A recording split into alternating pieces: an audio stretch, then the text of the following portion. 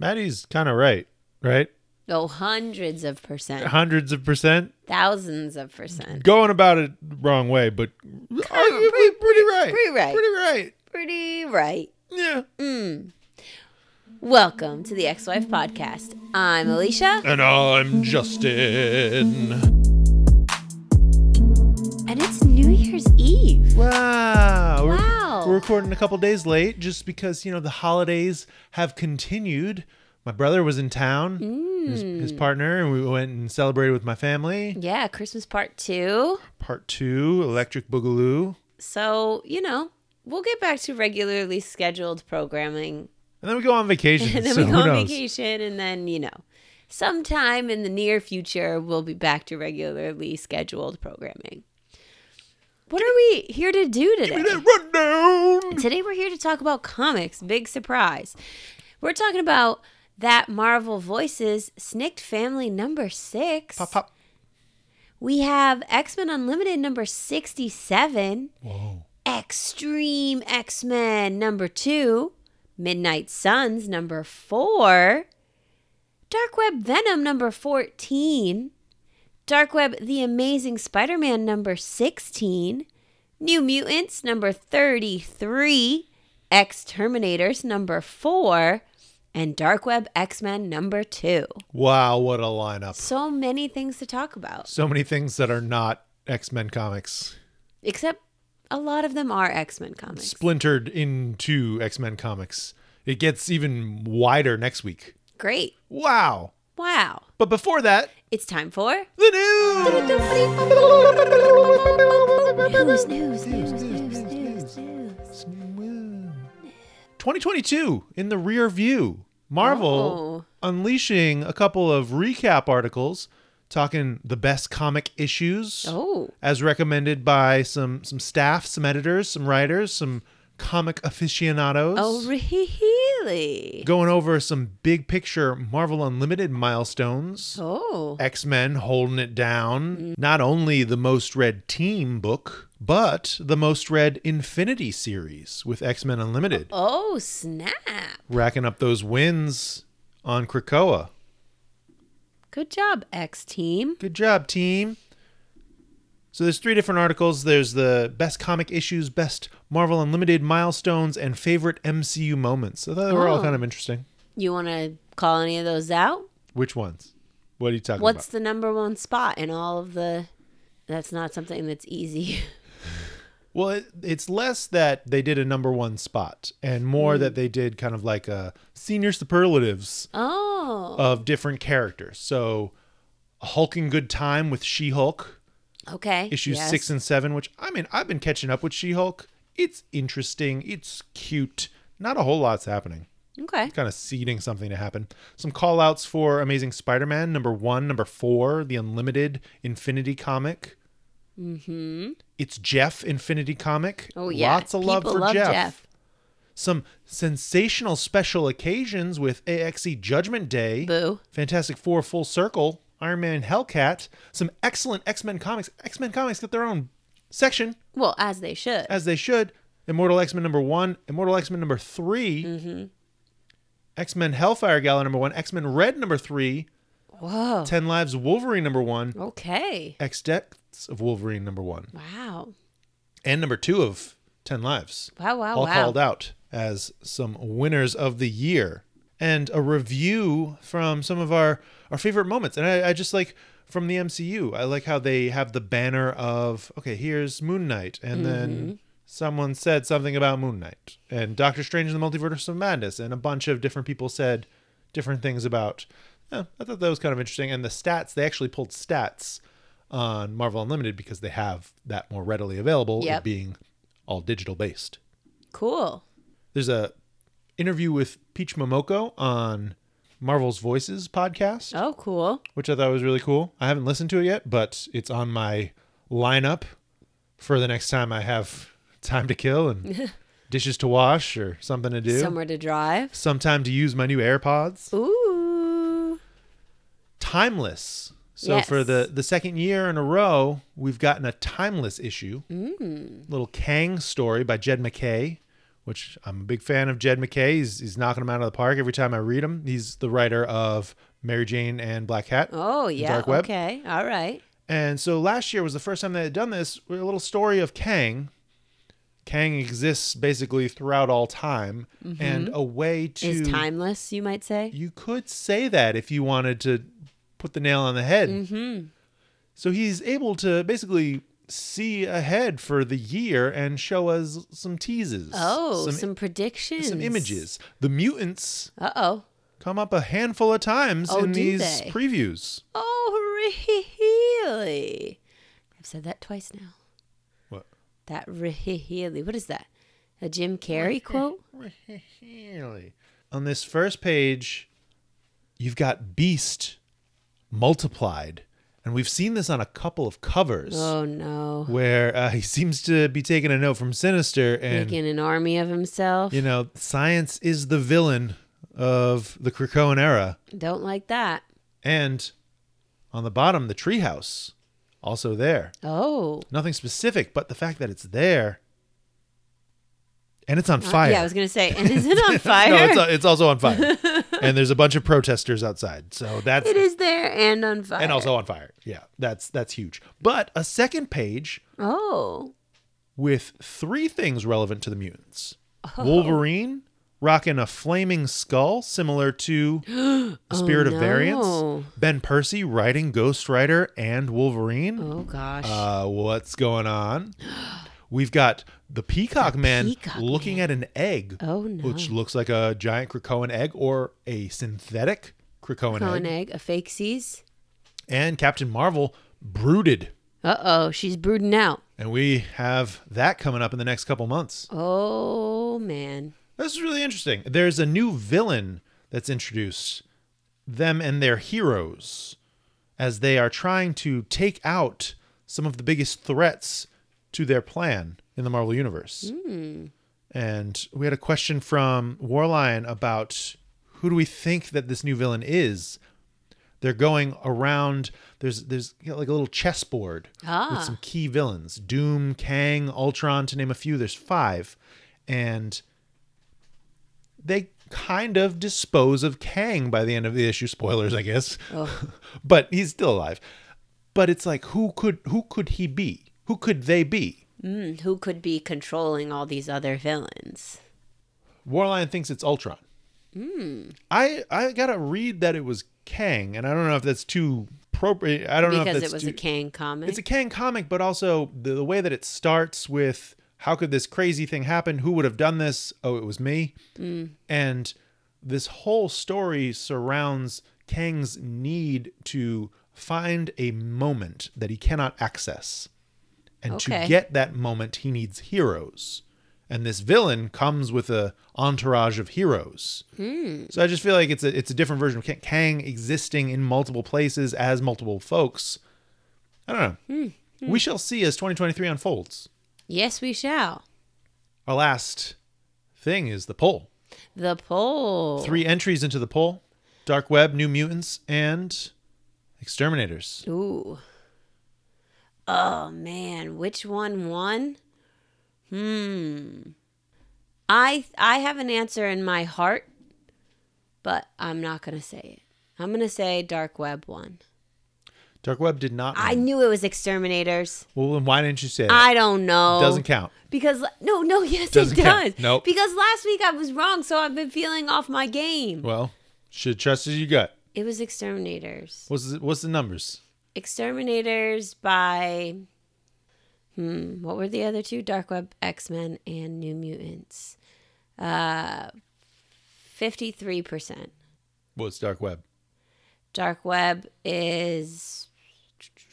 It's probably... I don't want to tell you. You said no clues. 41%. So it is the closest it has ever been with 2 titles. Okay. Exterminators winning by just a couple of votes with 47%. Oh. Dark Web X-Men with 45%. Wow. New Mutants at 8%. See, this is why I was hesitant with my answer, because I think Exterminators is a really great book and it was the most fun, I think, overall, but Dark Web X-Men was some heat. really good. Yeah, it was a really solid X-Men comic. Really great tie-in. So many good things happening. So much art. So Gorgeous, much gorgeous art. Freaking Rod. And Phil. And Phil. I don't know if you noticed that. The duo. The duo. The duo that are doing it all. We have some general questions. A handful of general questions, actually. Oh, okay. Yeah, so... Pre-discussion questions. Gilbert Rojo 1022 wants to know who the standout character of all the books was for each of us. Of all the books? Of all the books this week. Who is the standout character of all the books? I'm going to go out and say that it's Madeline Pryor. All right. I'll take that early. You can have Madeline, because I want Magic. Magic, yeah. Because I'm thinking all the books, and Magic was also in Midnight Suns. Sure. And did some pretty good things in Midnight Suns. All right. And I just like sassy, younger Magic. No, that was a definite highlight of the week. Attila Donato wants to know, where is Shesheu? Who? Shesheu. Who I did not know who that was. Honestly, I Googled them, and they are a mutant that was introduced in 2008, and they've only had a handful of appearances since. I don't know where they are. And I feel like that's, it's part of the conversation as we're talking about new mutants being introduced. Everyone wants to have their own, leave their own mark, create a new character, add to the lore. But then often those characters get left by the wayside. They don't necessarily get picked up by another creator. Was this mutant tied to any of the books that were out, or any of the characters or storylines? It was just a general, like, hey, they haven't shown up on Krakoa, where they at? Right. Got it. Reads, calling it out. Dark Web, Order of Quality. Number 1, X-Men number 2. Yes. Number 2, Venom. Number 3, Amazing Spider-Man. Oh, snap. Why? Well, I don't know how I feel, because I felt like Venom was titled Venom, but felt more like a Hallows Eve book to me. Really? Narrated by Hallows Eve the whole time. Yeah, but mostly featuring Venom. Okay. Well, but also, that's we're not... allowed to disagree. Yeah, no, that's fine. But that's not what we're talking about. Like, who was the title character versus who was the... Right? What was the better quality of issue? And I would honestly agree with that. I enjoyed Amazing Spider-Man for the art and the fight, but not a lot happened versus the reveal of Ben's plan. We're getting ahead of ourselves. Yeah, calm down. Pete Woods, 86, wants to know what we think Tony's role will be in the future of X-Books following this solicit released by Marvel. Oh, God. In the months ahead, this will cause the trajectory of Iron Man's superhero career to change radically, and in the process, he'll evolve into one of mutant kind's staunchest allies. The X-Men will need his genius intellect more than ever as Krakoa braces itself for the fall of X. The upcoming story arc is set to upend mutant kind's current status quo, and Invincible Iron Man will play a key role. Ew. Listen, Warlion sent me something today that was like talking about Invincible Iron Man, and the whole reason it seemed from the post he sent was that Iron Man is losing his money and he needs Emma to help basically run his business. Well, so what is that? So, ew. So, Tony, you're falling apart and Emma's going to come save you, and then you're going to come over and be like, oh, I'm everything you need, X-Men. Get away from me. You're replacing one arrogant butt face with another. Goodbye, Charles Xavier. Hello, Tony Stark. Well, I think there are some vast differences between those two characters. For sure. And I think that Emma, being the expert businesswoman that she is, sees this as an opportunity to create inroads with the Avengers team. But yeah, I also was talking to Warline about this and seeing that they're going to need, Tony is going to need a bankroll backing to be able to reclaim what has been stolen from him by Fei Long. That seems to be under the control of Fei Long Industries. Yeah. And Orcus. I mean, that's interesting. Like when you were reading that solicit, I was like, that's interesting, because I did think the dynamic between Tony and the X-Men in AXE was interesting, and the way they like work together to kind of like solve problems and all of that. So that could kind of be an interesting storyline, but I don't like that the feeling that I got from that solicit was that the X-Men or Krakoa needs Iron Man to save them. Well, I think there's the tease of the Stark Sentinels that we talked about last episode, and what that means for them. There's also the inroads that Emma's building with now Iron Man and Captain America. Right. And seeing both of them on that Unity-esque image for Free Comic Book Day, and how that's going to tie into what the future of both Mutant Kind and Marvel are going to be. So I don't know. I don't see it as a negative thing. I don't know that they're necessarily going to need Tony. I mean, we have Forge, right? Right, exactly. But Tony and Forge playing off of each other, bringing in the two of the three top tier Avengers. Listen, is Jerry going to write Tony? There are some thoughts that he had previously written on the Unity Squad, the Uncanny Avengers. If Jerry writes Tony, maybe I'll like him. Well, he's also writing Invincible Iron Man, right? Oh, yeah. Okay. So he is writing him. So let me read that and then I'll see how I feel. Yeah, well, I mean, it's here. We have issue 1. Uh-huh. Okay. Let's talk about Marvel Voices number 31. All right, let's talk about it. The Snikt family. The family Snikt, number 5. I gotta say, I really thought, I mean, first of all, it was a super quick read. Super easy peasy. Well, when you have talking animals that don't say a whole lot. I really liked getting to see the journey of where Jonathan has gotten himself from his perspective. And then this big reveal that this family who seemed, oh no, my child is lost. Suddenly they're funding this whole place where all of like these, a Wolverine museum. Yeah, like they've got artifacts of Wolverines. Like they've got clawed gloves. They've got what looked like a lock of hair. Yeah, like his Weapon X helmet. Yeah, just chilling in their little trophy room. And now they have the Snikt family trapped, and it's up to Jonathan to save the day. Right. This was confusing in that it was adorable that you have this animal-led adventure, but also some really dark things revealed that this family has a deeper plot connection to likely some other human mutant hating organization that they are. But isn't that just the best thing that the Snikt family could have happen to them on a vacation? Right. Is that they could get captured and have to fight their way out. But that's also, the best vacation they could ask for. How are you capturing all them claws? Yeah, how did they do? Let me show you what's in the basement. Suddenly you're all tied up, confused. Knockout gas? Like, how'd you get there? Yeah. You can't heal from that? Yeah. No, this is fun. Written by Stephanie Williams, art by Alan Robinson, colors KJ Diaz, letters Joe Sabino. This is Joe Sabino? To be continued at the end. That was issue 5, not to be concluded. So we've got a couple more left. Oh, that's my bad. I said issue 6 earlier. Oh. Must have been a typo in my notes. Yeah, it must have been. Well, how about that X-Men Unlimited, number 67? Nightmare, not Dark Beast. Nightmare. I thought it was Dark Beast last week. Basically, Nightmare was behind this whole thing. Yeah. But now Charles is like, well, I'm going to save the mutants of the multiverse and build a gate to multiple dimensions. He basically took Sinister and Apocalypse's plan and flipped it on its head. Yeah. And I'm going to do it, but better. I love this psychic triggering of his defenders of Emma, Jean, and Rachel coming in to save him.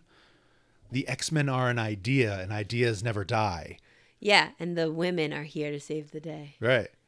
This hangout session in the Broken Baths with Logan talking about the scope of vision, the fact that Charles now feels as though he can dream again and try to save the mutants of the multiverse as we get our ending tease where they plant a gate in the Age of Apocalypse universe. Is travel across multiverses possible? Seems like it is. That's a huge thing to come in a Marvel Unlimited issue. Well, the Marvel Unlimited issues have been very integral to the story. Like, even though they're offshoots and they don't necessarily affect the narrative, they do affect the world. Yeah, they do introduce new concepts, new things.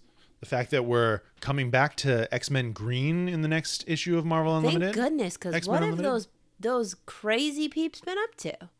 Who knows?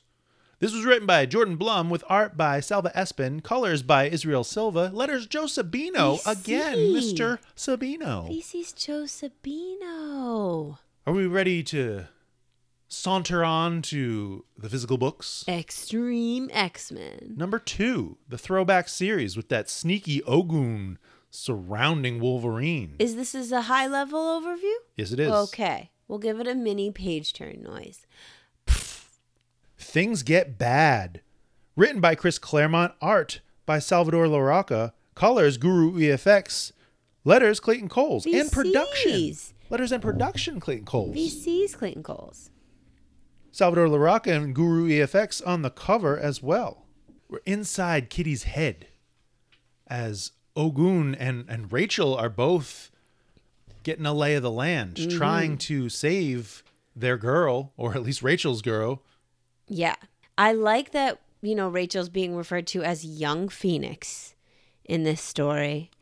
And my biggest question of the first few pages, right? So Ro was like, let Rachel in, let her explore, let her see what's going on. And you get all this labyrinth maze of Kitty's mind. Who is this old man she is kissing? Yeah, I don't know. It's the only thing in color. What is going on? Who is that man? It seems to be something that Ogun is manipulating, a memory that he's manipulating. Well, I don't like it. Right, because it's one of the few things that are in color, as well as his appearance in The Firefighter later on. Mm-hmm. Which, I won't get too nitpicky, but we start out seeing this person and they're like, oh, he's inside a medic, and then he jumps to a firefighter, but they're the same. I mean, granted, I know firefighters are also trained EMTs and they flip-flop roles. I know this because of my brother, but just saying. All right. Yeah. But basically, he traps Wolverine. He's using Wolverine's love for Kitty against him and playing on the fact that he'll jump in to save her. And we tie in explicitly to the group that was introduced last issue. What, the Purity protests? Yes. And Gambit wants in on the action. And it's good because Kitty doesn't know a lot about Gambit, so... Right, so Ogun doesn't know anything. Know a lot about Gambit. Gambit's also got friends that Rogue wants to save, and we add in another side plot. Are these the kids? I don't think so. The Gambit issue? I don't think so, but maybe, or at least maybe the same order. Because I was like, who are these people? But Gambit and Ro both know them, so... Ogun's next host of fire. Located, fought, and pursued by Phoenix. Mm-hmm. Could it be a trap for her? Maybe so. I love the idea of a mutant firefighter that can control fire. I do love that. And then when Ogun's in his head for a moment, he's like, oh no, I need to absorb all the fire. Yeah. Oh, that's awesome. And now this, in the classic case of human hypocrisy, the Purity group has a super-powered person who they are sending in. Gotta fight fire with fire, fight Sage and Bishop. Beastie Brute versus Bishop and Sage. This is not Beastie Brute's first appearance. They appeared in Wolverine, Red, White, and Blood. White, Black, and Red. I don't know. The Blood one. The Blood anthology series with Wolverine, and was also created by Claremont and Larroca. All right. Creative team on this issue. Well, either way, he really is kicking their butts, and it seems as though he has killed them, but we know that's not true. That can't be true because it's Sage and Bishop, and they're going to come back. They're not dead, and resurrection's not a thing yet. Yeah. So... well, it's a thing, just not... not in the way we know it. Yeah, it's just not a machine. Things get way worse next. Yeah, as the rest of the team comes in to fight Beastie Brute. I don't know, it seems like we're casting a wide net with this story. There's a lot going on. What'd you think? I thought it was good. I really like diving deeper into Kitty and Rachel's relationship, and I think we got a little taste of all of the characters in the book doing something, which was nice. Yeah. And I feel like I can enjoy the story for what it is and not be worried about how it affects anything else. Right. No, I think that that's one of the hallmark best qualities of issues like this, and even some of the dark web tie-in stuff that we're reading is like, okay, this is fun for just what it is, Right? but not necessarily crucial for the story that we're building of Krakoa. If I'm taking, we had Patch, we had Gambit, we have Extreme X-Men. If I'm taking those and I'm ranking them, I would say this one falls in between for me. At least so far. Yeah. Because Gambit was all heat. Yeah. Eric Huffman said that this was some classic X-Men stuff. He likes how they're moving the story along, bringing in a lot of different plot elements. I'd agree. Yeah, it's good stuff. On to Midnight Suns. Midnight Suns number 4. First of all, love the cover. I'm here for these outfits, these limbo demon outfits. Every time I see it, I like it more and more. I like the black and red motif we've got going on. Yeah, I'm also just a big fan of David Nakayama's art. Yeah, for sure. So seeing that is always a treat. Always a treat. Mini page turn noise. Pfft. So, listen, Agatha really has some stakes in this. Yeah. In this fight. The more that we are learning about this story, the more that we're realizing how tied it is to this first Valtor experience that Agatha had. And there is that one witch in her coven who's held captive, and Agatha's trying really hard to free her, but Valtor sort of gets the better of her, and Karina's left with Valtor. And she's got to go. The last of it. She's got to run. Hightail it out of there. Then we've got the Doctor Strange from another universe, and Tony. He's kind of like annoyed with he can only do so much for you. Suns, right?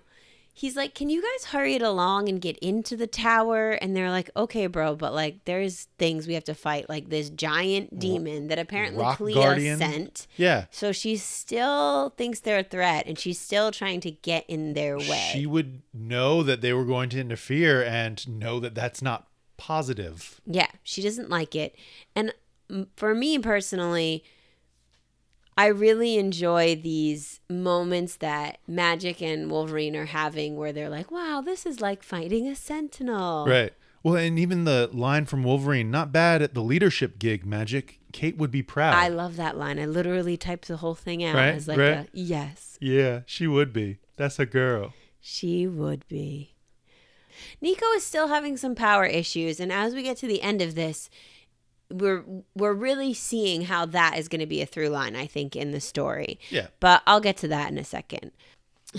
Basically, they've defeated this Guardian. They took him out, like they do in that old movie. Have you ever seen that old movie, Star Wars? Ha ha ha ha. Ha ha, I made a Spider-Man joke. What movie is that from?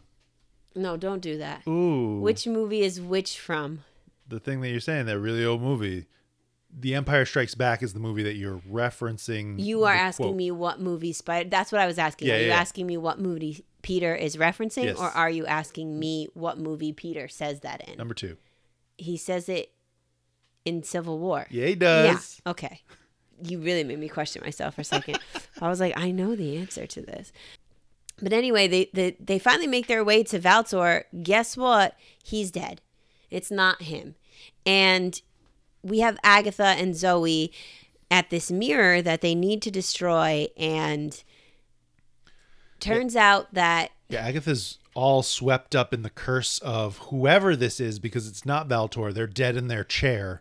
It is, in fact, Karina, the witch in which she did not... I love that. First of all, oh God, this drop-in shot of the Midnight Suns team. I also love that the Midnight Suns don't call themselves the Midnight Suns, right. and Karina calls them that, and then they're like, "That's cool. Oh, that's a cool name. That's great." I think it's especially relevant with the game having recently come out. I got the game for Christmas. Haven't started playing it yet, but it's on the list. Yes. And you got the prequel novel. Yes, for which the movie? I am excited to read as well. So the issue ends with the evil Karina taking Zoe's amulet, turning her into her full version of her true self, cut to Earth now, where all the heroes except Nico seem to be dead. Wanda's over here. She's dead. Our Midnight Suns team is done. Wong. Wiccan is dead. We've got Doom. Brother Voodoo. Yeah, it's Everybody. just it's Everybody not dead up in looking good, and Magic is like her sword is like stuck through her, and Nico is saying we're too late, and so. But it's also interesting to see that they're not in their armor. Right. Right? So there's special armor created by the Sorcerer Supreme, Tony Stark. That's for Limbo. They're back on Earth now. They're back in the real world, so they don't have that armor anymore. I don't know. I think this team is going to return with this armor and change the tide of this. Oh, so you think this is... The fact that we're existing at multiple dimensions, this is either a vision or a alternate timeline. All right, I like that. I also think that somewhere in this final issue, Nico is going to get some new relic that is going to give her the power that she's going to get her groove back. Yeah. I feel like that's a big plot point in this story. The Midnight Sun's Rise is the tease for next issue. It should be how Nico got her groove back. Nico gets her groove back. This issue was written by Ethan Sachs with art by Luigi Zaccaria. The colorist is Antonio Fabella, and the letterer is VC's Joe Sabino. You mean Joe Sabino? With David Nakayama on that cover. You mean Joe Sabino? I mean VC's. Separate from VC's? Don't do this to me, okay? Enough. It's a fun switch when you do the credits. Is it, though? Is it, though?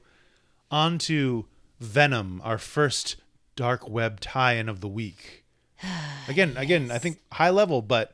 Still, we're trying to give you a taste of what you might be missing from not reading them, but also, if you are reading them, what we took away from the story. Yes. So I like this cover. I think we had a conversation about another cover and the proportionate size of Venom versus Spider-Man, and I think this is This nails it. Yeah. Right. This is a good proportion. It was the other Amazing Spider-Man issue, I think from 2 weeks ago, must have been, by JR. That Venom looked a little sad in the face and body. Yes. This is Venom in terms of like full on classic We Are Venom glory. Yes. Which is who they are. Indeed. Let's give it a tiny little page turn noise. So basically, we're learning that throughout all of the events of Venom leading up to now, there's been some regret of how we got to this point, of how Venom got to this point. And so they go to Limbo in search of an answer, which leads them to Maddie and Ben, which leads them to be reverted back to... He's trying to get to his son. Right. That's the top goal. Dylan is the top goal. And I do love this exchange between Eddie and Ben. Ben has no idea who Eddie is, but feels like he should. And this chasm face that you see underscores the fact that Ben's memories are manipulated. He's missing a whole section of himself. A lot of himself and or Peter's memories, anything that made him who he is. But this is the first inkling that we get this week of Ben's new abilities.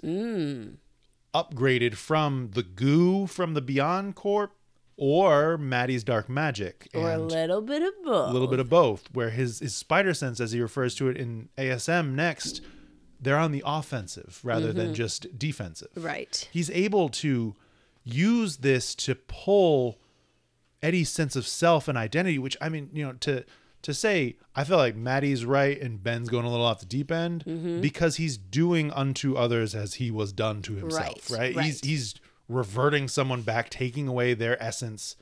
And I don't know who's in charge here, right? They seem like they're on the same side, right?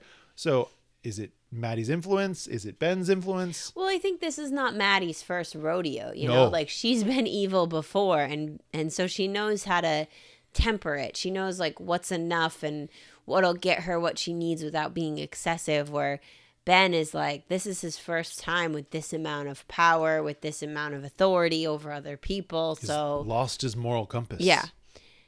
And here's the deal. Maddie made a very strict binding agreement that she cannot take any direct action. One of the few things we're carrying forward from that New Mutants arc Yes. is that the pact said no mutant shenanigans. So you No can't go in the mutant treehouse. shenanigans. You can't go to Krakoa, but you could potentially send in agents of evil to do whatever it is you need them to do.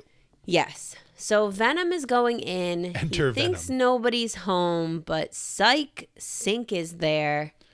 We get a really cool fight between the two of them. It is such a cool fight, and I think the thing that's super cool about it is that Sync is taking on not only Venom's powers, but he's saying, you have this ability to control all the other symbiotes that you're not tapping into, but I can tap into it, which then lets Sync be able to control Venom and make him like punch himself in the face Right. and like all of these things. That's just really next level to So this these fight. are his King in Black abilities. Mm-hmm. These are the abilities that he's been exploring in the Venom series that are now unaccessible because of the manipulations of Ben's powers. So somehow he has been regressed in memory of how to do the things that he's been doing for the last year or so since King in Black.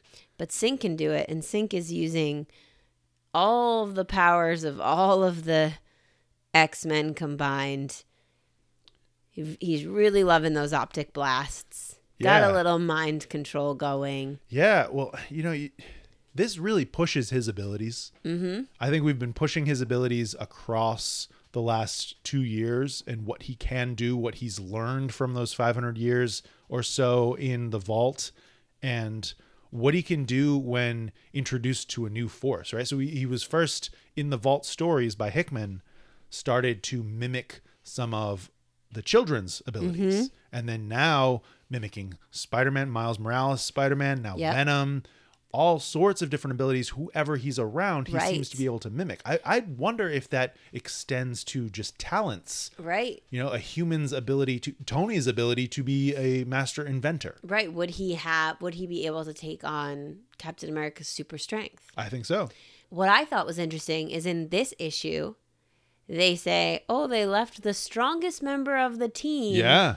at home. But Their then most powerful member. in Dark Web X-Men, Cyclops there's the says- like, no, but Jean, you really are the strongest. Sure.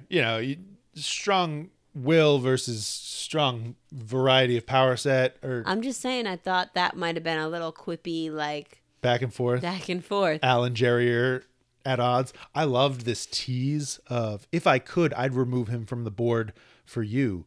Mistress of Magic versus Master of Mutation. I enjoyed that tussle. Just to call Sync the Master of Mutation, which makes sense. And then it makes me think of the High Evolutionary plot thread of, he's got his blood now, what's he up to? Right. What's he going to do? And I also enjoyed getting this little bit of information about Hallows Eve that once she puts on a costume Yeah, or mask. a mask, then she can embody whatever that thing is. And we see a little bit of that in Spider-Man as well. But she puts on this fly mask and these wings, and suddenly she can fly. Yeah. And so now that Venom is distracting Sync, we're going to send Hallows Eve in to do the real dirty work, which is stealing this mini Cerebro backup that can hold up to 10 mutants backups on it. Yeah, so this was created by Al Ewing in X-Men Red and now further used in Al Ewing's Venom. Mm-hmm. And really, both this and Amazing Spider-Man get to the heart of Maddie's plan, what she's trying to do in getting this information. Even Right. further explored in X-Men. It's just really interesting to see all three issues talking about a similar idea, even these two non-X-Men ones, and how they both explore both this fight and what else is going on in Limbo. And so Sync is like, hey, X-Men, something bad is happening. We have someone else here. So he senses Hallows Eve, but he doesn't finish up his battle with Venom in enough time to stop her. And she is successful in bringing the drive to Maddie. Yeah, as Venom leaves the treehouse and transforms into Bedlam. I was wondering who this red version of himself is. So Bedlam is in the current run of Venom as a future iteration of Eddie Brock and the symbiote of what he can be, what he can become. And to see that happen here, to see basically how he becomes that version of himself as he now confronts Dylan, who I assume that Eddie still does not know who Dylan is based on the manipulations that we were introduced to at the beginning. His son is in fact Venom now. Right. That's Dylan. That's Venom classic. Oh man. It's a lot. It's a lot going on. It's a lot, but it was fun, and it definitely helped to move the story along. Like, we got to see, like, what I really like about the way that the Dark Web story is laid out is that we got to see this very specific action of this mission to get this drive. But we also know from the other Dark Web issues that Maddie has the drive, and we have the choice if we want to see the in-depth version of how we got it. Right. We can read Venom, but otherwise we just know that it happens. Right. You don't need to read every issue. The fact that we're reading every issue, I think, has been a treat into getting the full insight of what's going on, but not wholly necessary. No. This was written by Al Ewing, pencils by Brian Hitch, inks by Andrew Curry, colors by Alex Sinclair, letters Clayton Coles, VC's Clayton Coles. and that cover by Brian Hitch and Alex Sinclair. Good stuff. What'd you think? I thought it was great. I really enjoyed it. I like getting to know more about Hollow's Eve. I feel like she has a good... It's interesting. It's an interesting power set. Yeah. And she has a good place in the overarching the team of team. wronged. Right. Yeah. Yeah, this was interesting. I'm a little fuzzy on the how still, but at least the why is clear, and I think that this did a good job at underscoring that. It also plays up a unique power that Chasm has and how it relates to Eddie's current predicament. You know, these two issues specifically crystallize Maddie's bigger picture plans. The fight with Sync was dope and just blows out even further his ability. To call him their strongest member and the master of mutation, neither is false, but both have really cool potential. Yeah. Yeah, and I think it's going to be an interesting journey for Venom with, I wonder how he will play going down the line in the sort of like unfolding of the end result of this battle, because he had Sync sort of toying with his mind a little bit, trying to tell him there's more to the story that he clearly doesn't know because something was taken from him. And now he's meeting and interacting with his son, who I feel like is going to give him another layer.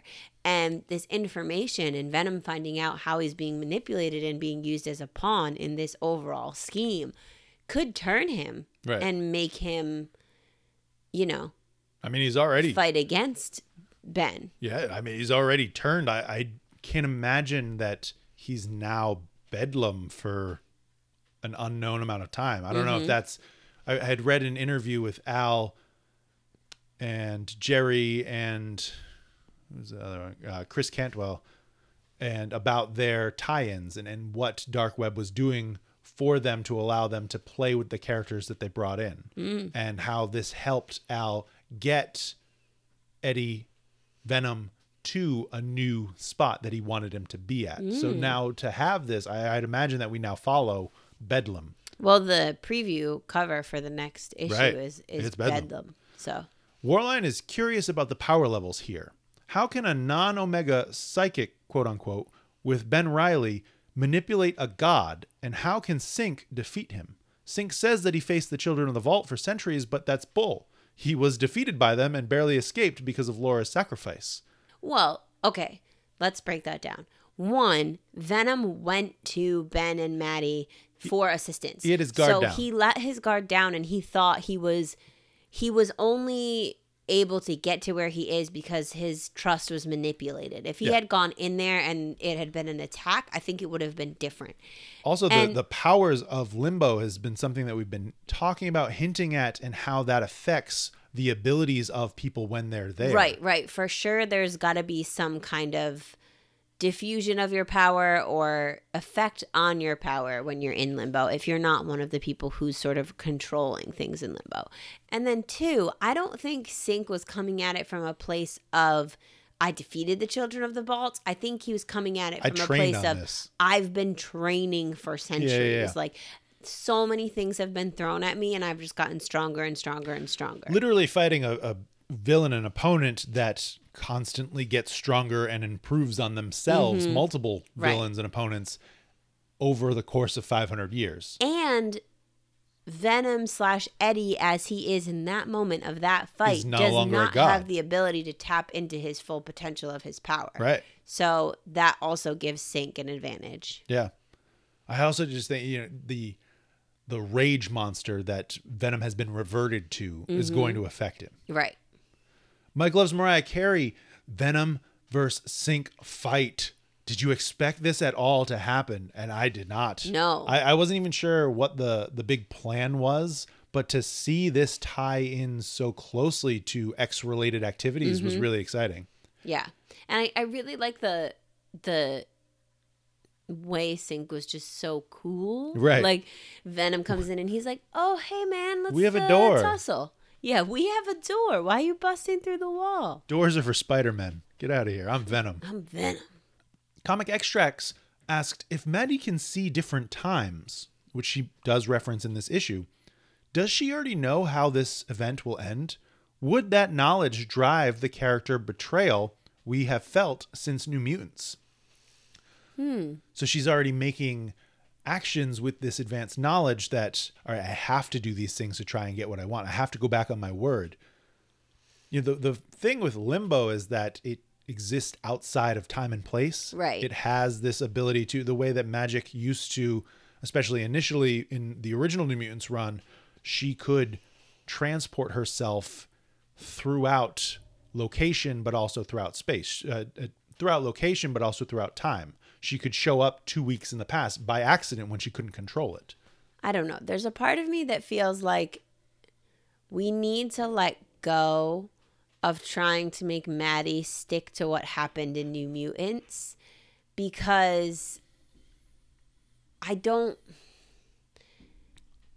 think she's being true to that idea that she reformed. And I'm hoping that there's going to be some sort of like encounter between her and Magic where Magic confronts her about it and she's like, haha, I was just lying to you the entire time. Sorry, Magic, I bested you. Right. But I think that her peering into these different times is a tactic that she's using to advance her plan, but I don't think that she necessarily knows the outcome of it all. Yeah, I'd be surprised if she did, especially as we read Dark Web X-Men and just see her get foiled, essentially. Right. On to Amazing the Spider-Man. Amazing Spider-Man. Dark Web. Our last high level. Let's give it, well, first of all, I like this cover a lot. Yeah. All the Dark Web covers are really fun. Still about to work on that web. And we're going to give it a little mini page turn noise. Spider-Man vs. Chasm. This twisted memory kicking us off. Yeah. Peter's such a bad guy in Ben's mind. Yeah, really. And I mean, when you don't know what happened to you and you only know that Spider-Man has what you want, you can sort of make that, you could see how that spiraled into what it does become. And he led himself to this understanding that, and even in the next couple of pages, Spider-Man calling out, you just said that your memory isn't wholly there. Right. This issue of Amazing Spider-Man vs. Chasm is written by Zeb Wells, pencils by Ed McGuinness, inks by Cliff Rathburn, colors Marcio Menyes, letters Joe Caramagna. Oh, VC's Joe Caramagna? That cover, John Romita Jr., Scott Hanna, and Marcio Menyes. All right. Here's the thing. I really enjoyed this issue. I think the art and the layouts and the scooter. Sure, yeah. The scooter's the MVP. Scooter being thrown into this fight.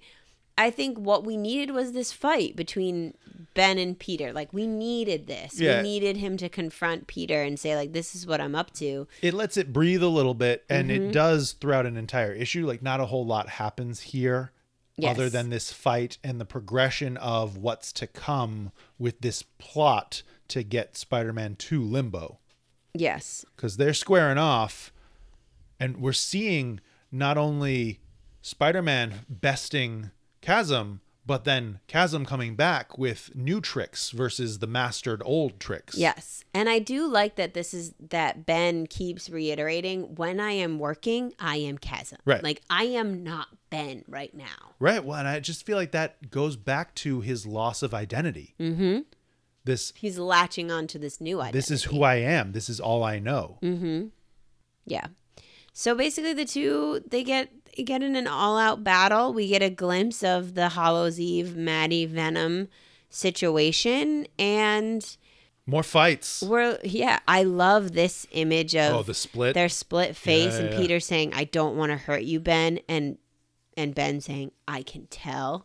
Like, you're pulling back. I do like that he calls him out and says, like, you pull your punches so much you don't even know you're doing it. You can't even tap into your full potential because you won't let yourself. So that was a huge reveal in Superior Spider-Man. So that's the arc years ago when Doc Ock was in Peter Parker's body. Mm-hmm. And he discovered that Peter actually has much more strength than he lets on, and he's always pulling his punches because he doesn't. Otherwise, he'd just be killing people left Right, and right. You think of No Way Home, mm-hmm.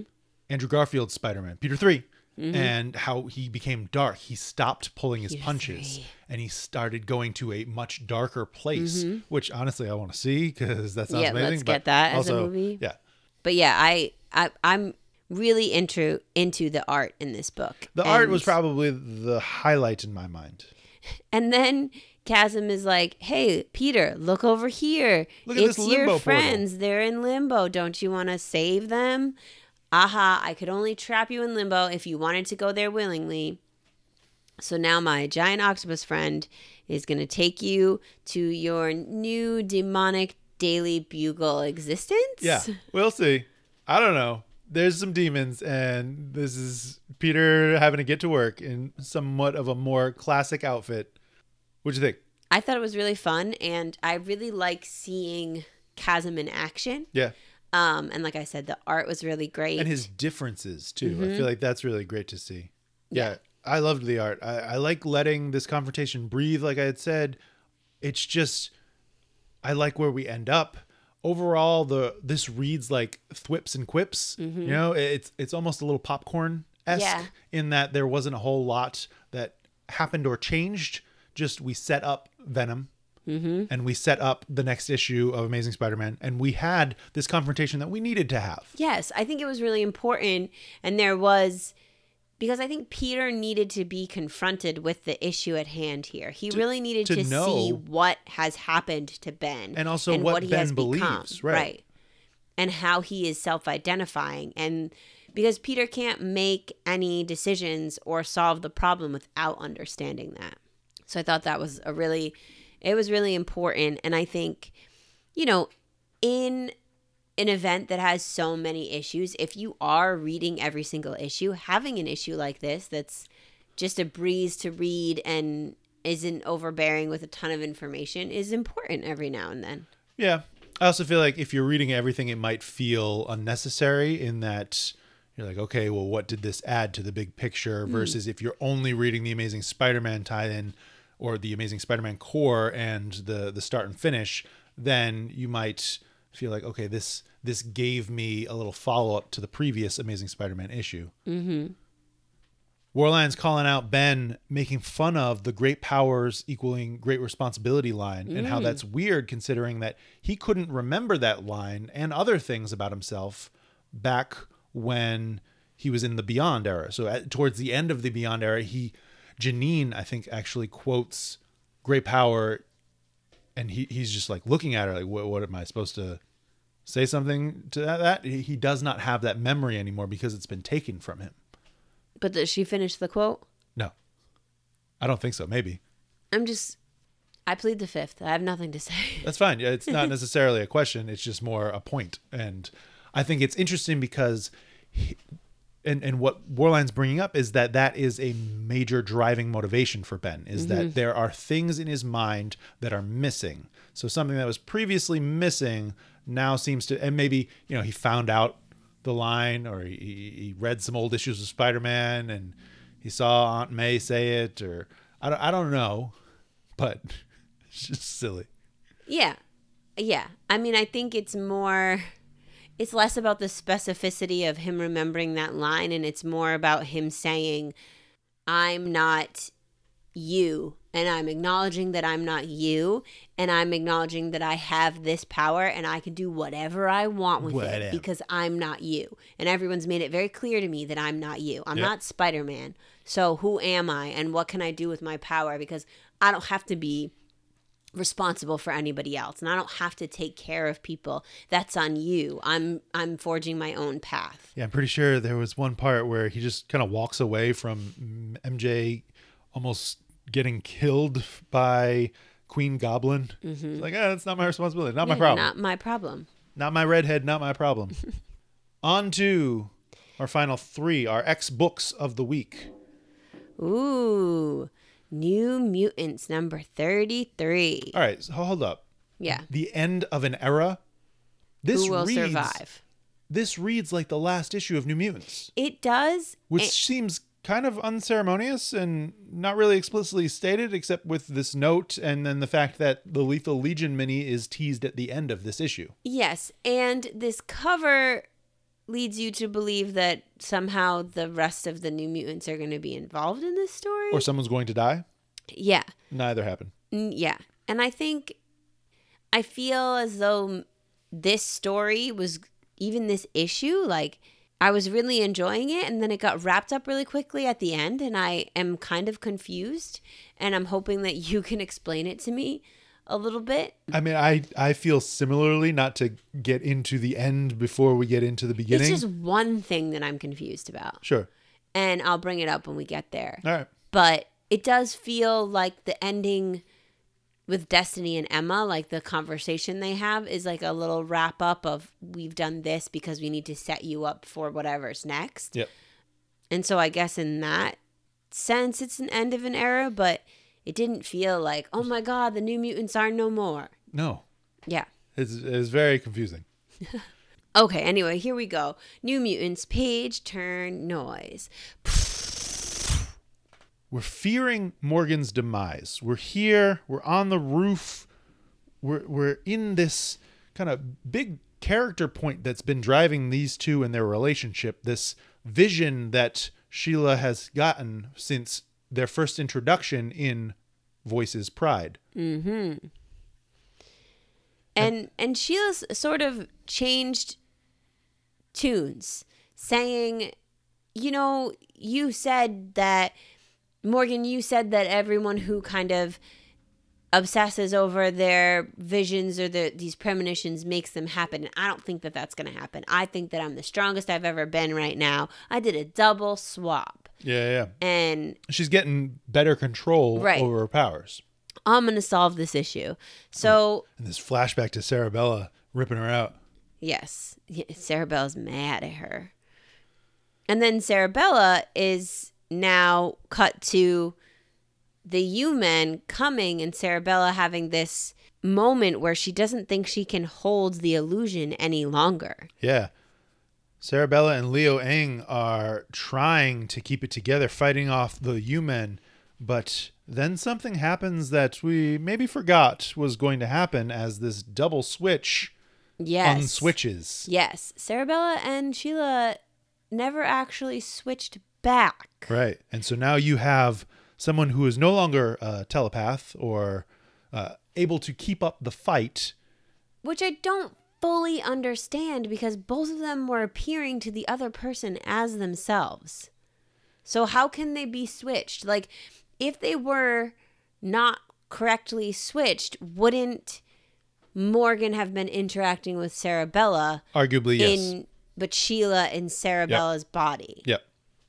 And vice versa. At least to how it's been otherwise established. So point A, I'm confused on two things. That's point A. But does that now that we're talking about it, it's like, okay, maybe that's a mistake, or maybe that's just maybe because of the double swapping. Her powers are weird. I don't know. I don't know how it's explained, but I think it's an interesting element of the plot, so I'm not mad at it. Yep. You know, to have this surprise, like, oh snap, we never actually switched back, and now I'm in this position where I don't have the powers that were essentially letting us win this fight. Hey, it's a title page. The Sublime Saga. Part 3, Let It Burn. Written by Charlie Jane Anders. Art by Alberto Albuquerque with Rose Stein and Ted Brandt on the Young Sheila and Morgan cartoon. Colors by Carlos Lopez with Tamara Bonvillain on the Young Sheila and Morgan. And letters and production, Travis Lanham. VC's Travis Lanham. The cover by Rafael de la Torre and David Curiel. All right. We're getting a deeper dive into that Cerebella journal. Yeah, I like these. I think as much of a focus as these 3 issues have been about Sheila and Morgan, they've also done a lot to step up Cerebella after a pretty much untended to plot thread of her coming into her own body. Mm-hmm. So just getting into the inner workings of her mind and really understanding how she feels about what's happened to her. And everything that she's writing about in these journal entries is really centered around like a couple of key events, right? So she's talking about being grateful for Storm's acknowledgement that they should have done something sooner. Then she talks about, I don't really think anybody has good intentions because even if you have good intentions, they end up being bad. And then the last one that really was like a stab in the heart for me. Yeah. If you could turn back in time, what would you tell your younger self? When she says run faster, like that's because none of this would have happened. You wouldn't have gotten captured by the U-Men. You wouldn't have been through all of these things if you had just run faster. Yeah. You get people that have your back and get out of there. Yeah. Uh-oh. Sublime is here and he's creeping in on Wolfsbane, creeping on his plans. Yeah, so Rain had been left in here looking at this map of Krakoa as we were trying to understand. I love that not only is it the map, but on this image, we actually have the labels of the different places. So they have the arena, they have Arbor Magna, they have the transit. I'm able to zoom in on all of the House of X, the cradle. Like this is not stuff that they would otherwise have access to if they didn't have someone on the inside. So that's something that I don't think we get answered is where are they getting all their intel? Right. And Wolfsbane goes full wolf. And multiple wolves. While this is happening, Sublime is just monologuing his evil plan. Yeah. Which I feel like there's a couple instances of evil plan monologuing our next issue. Yes. But yeah, it's classic. It's classic bad guys doing bad guy stuff. Yes. And Sublime is taking down Wolfsbane. It is not looking good for her. And Cerebella and Morgan are here to stop Smash. this. Put an end to this. Somehow we found a metal baseball bat on the way, and we're going to smash this little brain ball. And Sublime's like, Unimpressed. haha, don't care. I can make another one. And I'm going to go get my mutant drugs. I don't even really care that much about you because I'm interested in someone else's powers anyway. I really would like to take Sheila and make crazy evil plans with her. I'm not trying to pick apart New Mutants. I just had a couple of like sticking points. Head turn, like, what? Moments. What's up? So in this moment, he's saying, there's this other mutant and she can swap places with people. And he's saying that he wants Sheila's powers. But in the previous issue, he thought that she was a reality manipulator. Yeah. So I don't know, where did he get his additional... Where did he get his information? Was it because of the one U-Man who Swapped was swapped and is like, no, Sublime, this is what happened? Yeah. I don't know. That's a good point. That's a good question.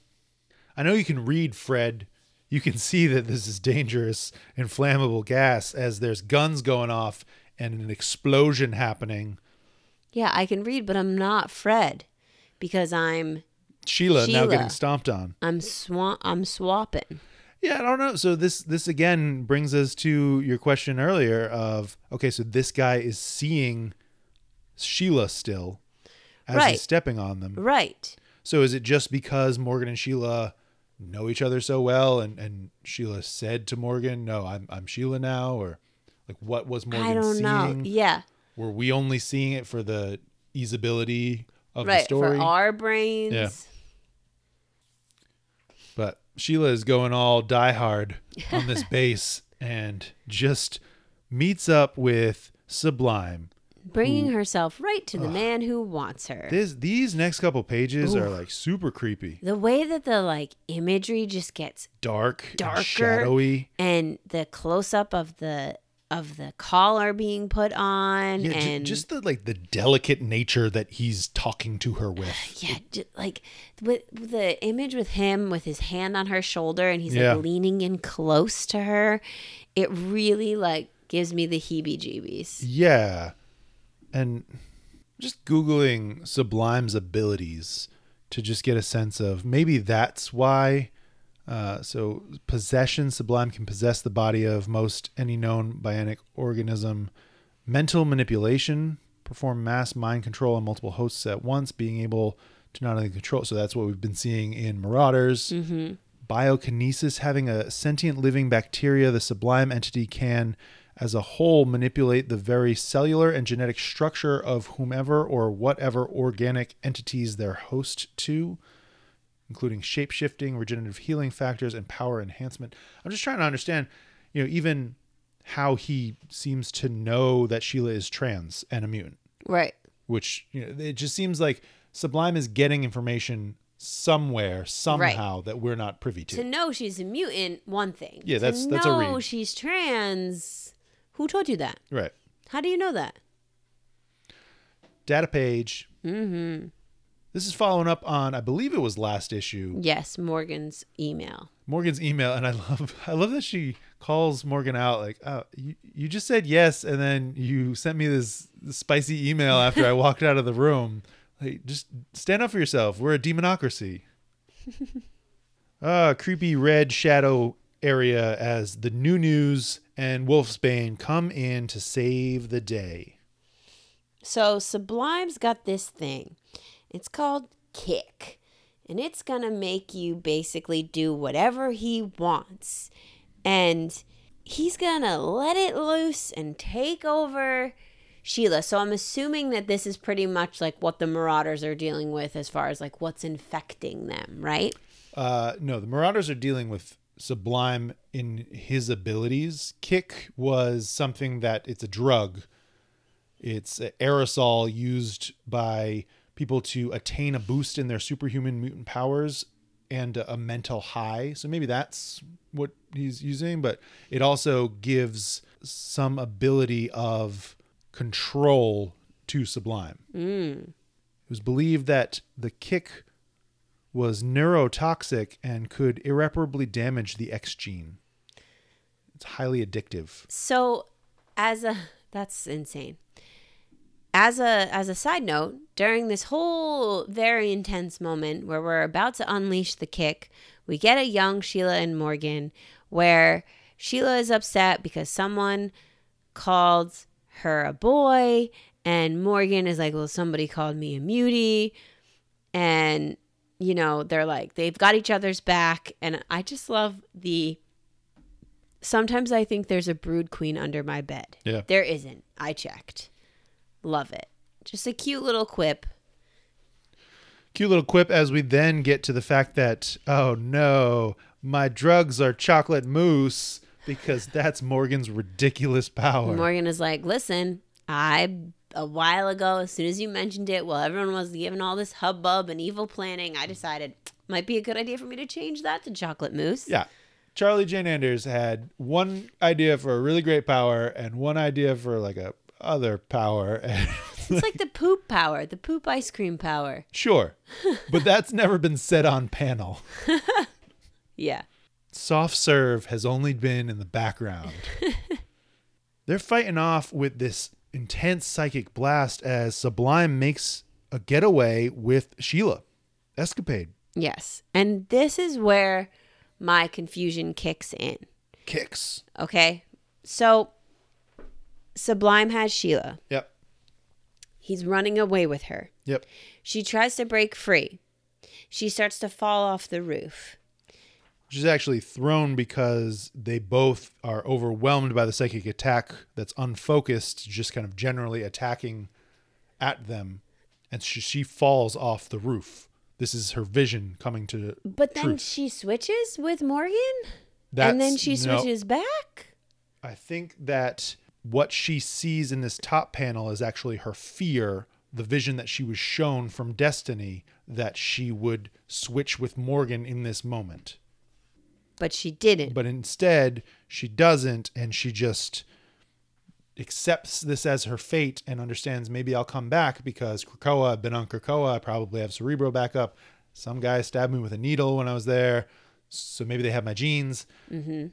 And then the end is that, no, the team, the people that have your back, essentially what Cerebello was talking about in her journal entry, they're going to save you here. Mm-hmm. You're not going to die. You're not going to kill Morgan. We're actually going to grab you with Leo Ang's abilities and this team up of just saving you off to the side.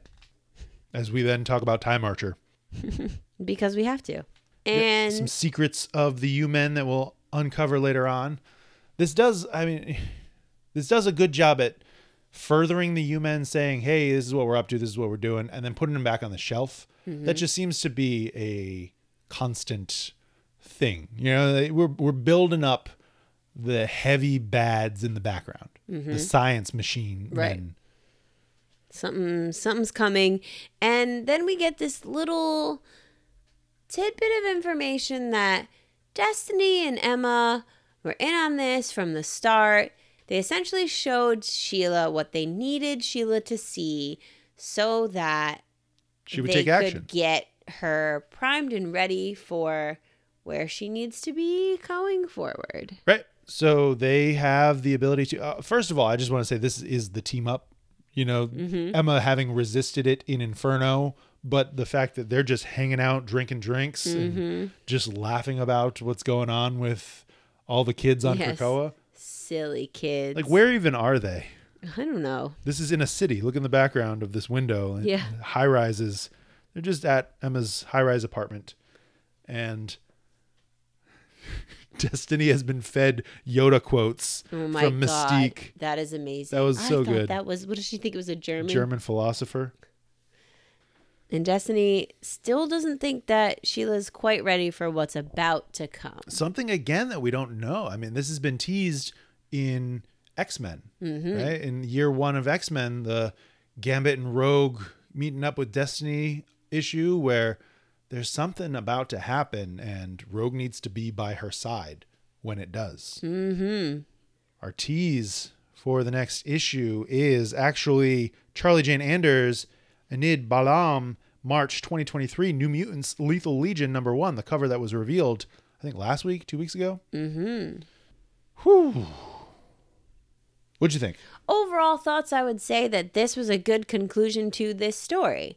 The team made it through. They escaped. They didn't completely defeat Sublime, so he's still around. The U-Men are still there, but this team, I think, did what they needed to do in that the new mutants got themselves some experience and had some team bonding and acknowledged their own strength and their power, and it took them to the next level of being ready to take on something else, or to at least have a little bit more confidence in that. And I think Sheila is solidifying her place in Krakoa, and Morgan is becoming more open to the idea of Krakoa as a whole. And I think those are good steps to move the story forward. Yeah. Yeah, I thought it was fine. You know, it was nothing too crazy. We wrapped up our story and we seemingly end the series, which I don't understand why we made such a big deal for a rebranded new team to then last only 3 issues. Yeah, I thought that was a little confusing. The U-Men, again, are not dealt with, but I do like these 2 characters, Morgan and Sheila. I think that this was a fun exploration into their distrust of Krakoa, because that's a point of view that we don't see a whole lot of. We only saw with villains, really, and they even call themselves supervillains multiple times throughout. I'm curious to see where this goes next, where these characters go next, where this, so it is the same writer into Lethal Legion. Charlie Jane Anders is going from this to Lethal Legion, and I guess this is now done. I feel like I hear what you're saying, but I also feel that there has been a lot of community vocalization of the fact that New Mutants is a title that kind of bops around everywhere. and who really knows who the New Mutants are. So I feel like ending this and starting a new title isn't a way of saying the New Mutants don't exist. It's just a way of them saying we're going to focus it into this other kind of story. And that doesn't mean that New Mutants as a title could never come back, but it's gone in a lot of different directions over the last couple of years. Oh yeah, I mean from the start it's been the most changed hands title. So I think ending that and then saying we're still going to keep with the trajectory of bopping around, but we're going to do it under a different title, like maybe makes I just would have rather had it end with Vita's run and then launched this Morgan and Sheila story as its own like thing. a mini. Which the Lethal Legion is a mini. It's a 5-issue mini. So it just feels like we wanted to ride the high of what Vita was doing with New Mutants to then usher in these 2 new characters and then kind of tease what is the next story, but I don't know anything about this next story. Me either. Just there's a bunch of bad guys in the background. Eric Huffman is equally as surprised as I was that it seems that the New Mutants is ending after just 3 issues with this new creative team. He's not sure how he feels about it and wants the New Mutants to have more time for growth.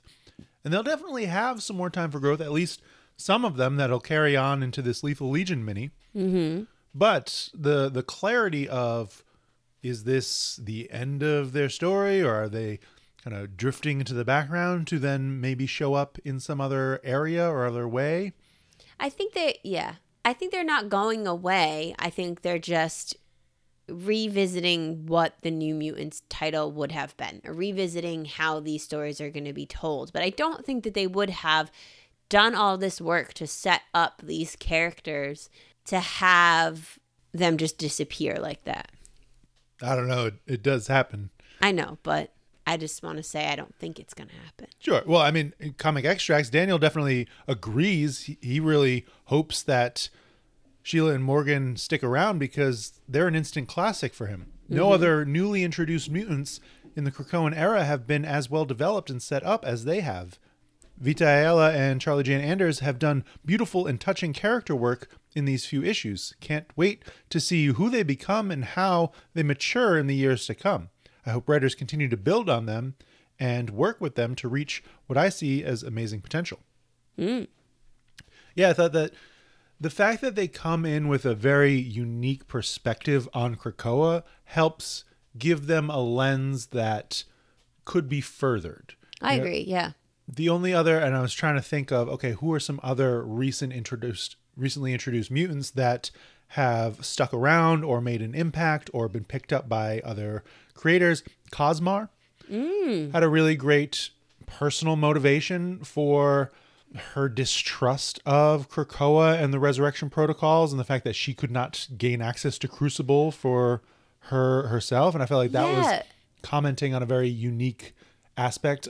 The other one that recently came to mind was Curse. Curse was only created in the background, I think, in Marauders #1, and then slowly popped up in X-Men Infinity Green Comics, and yeah. Infinity Comics.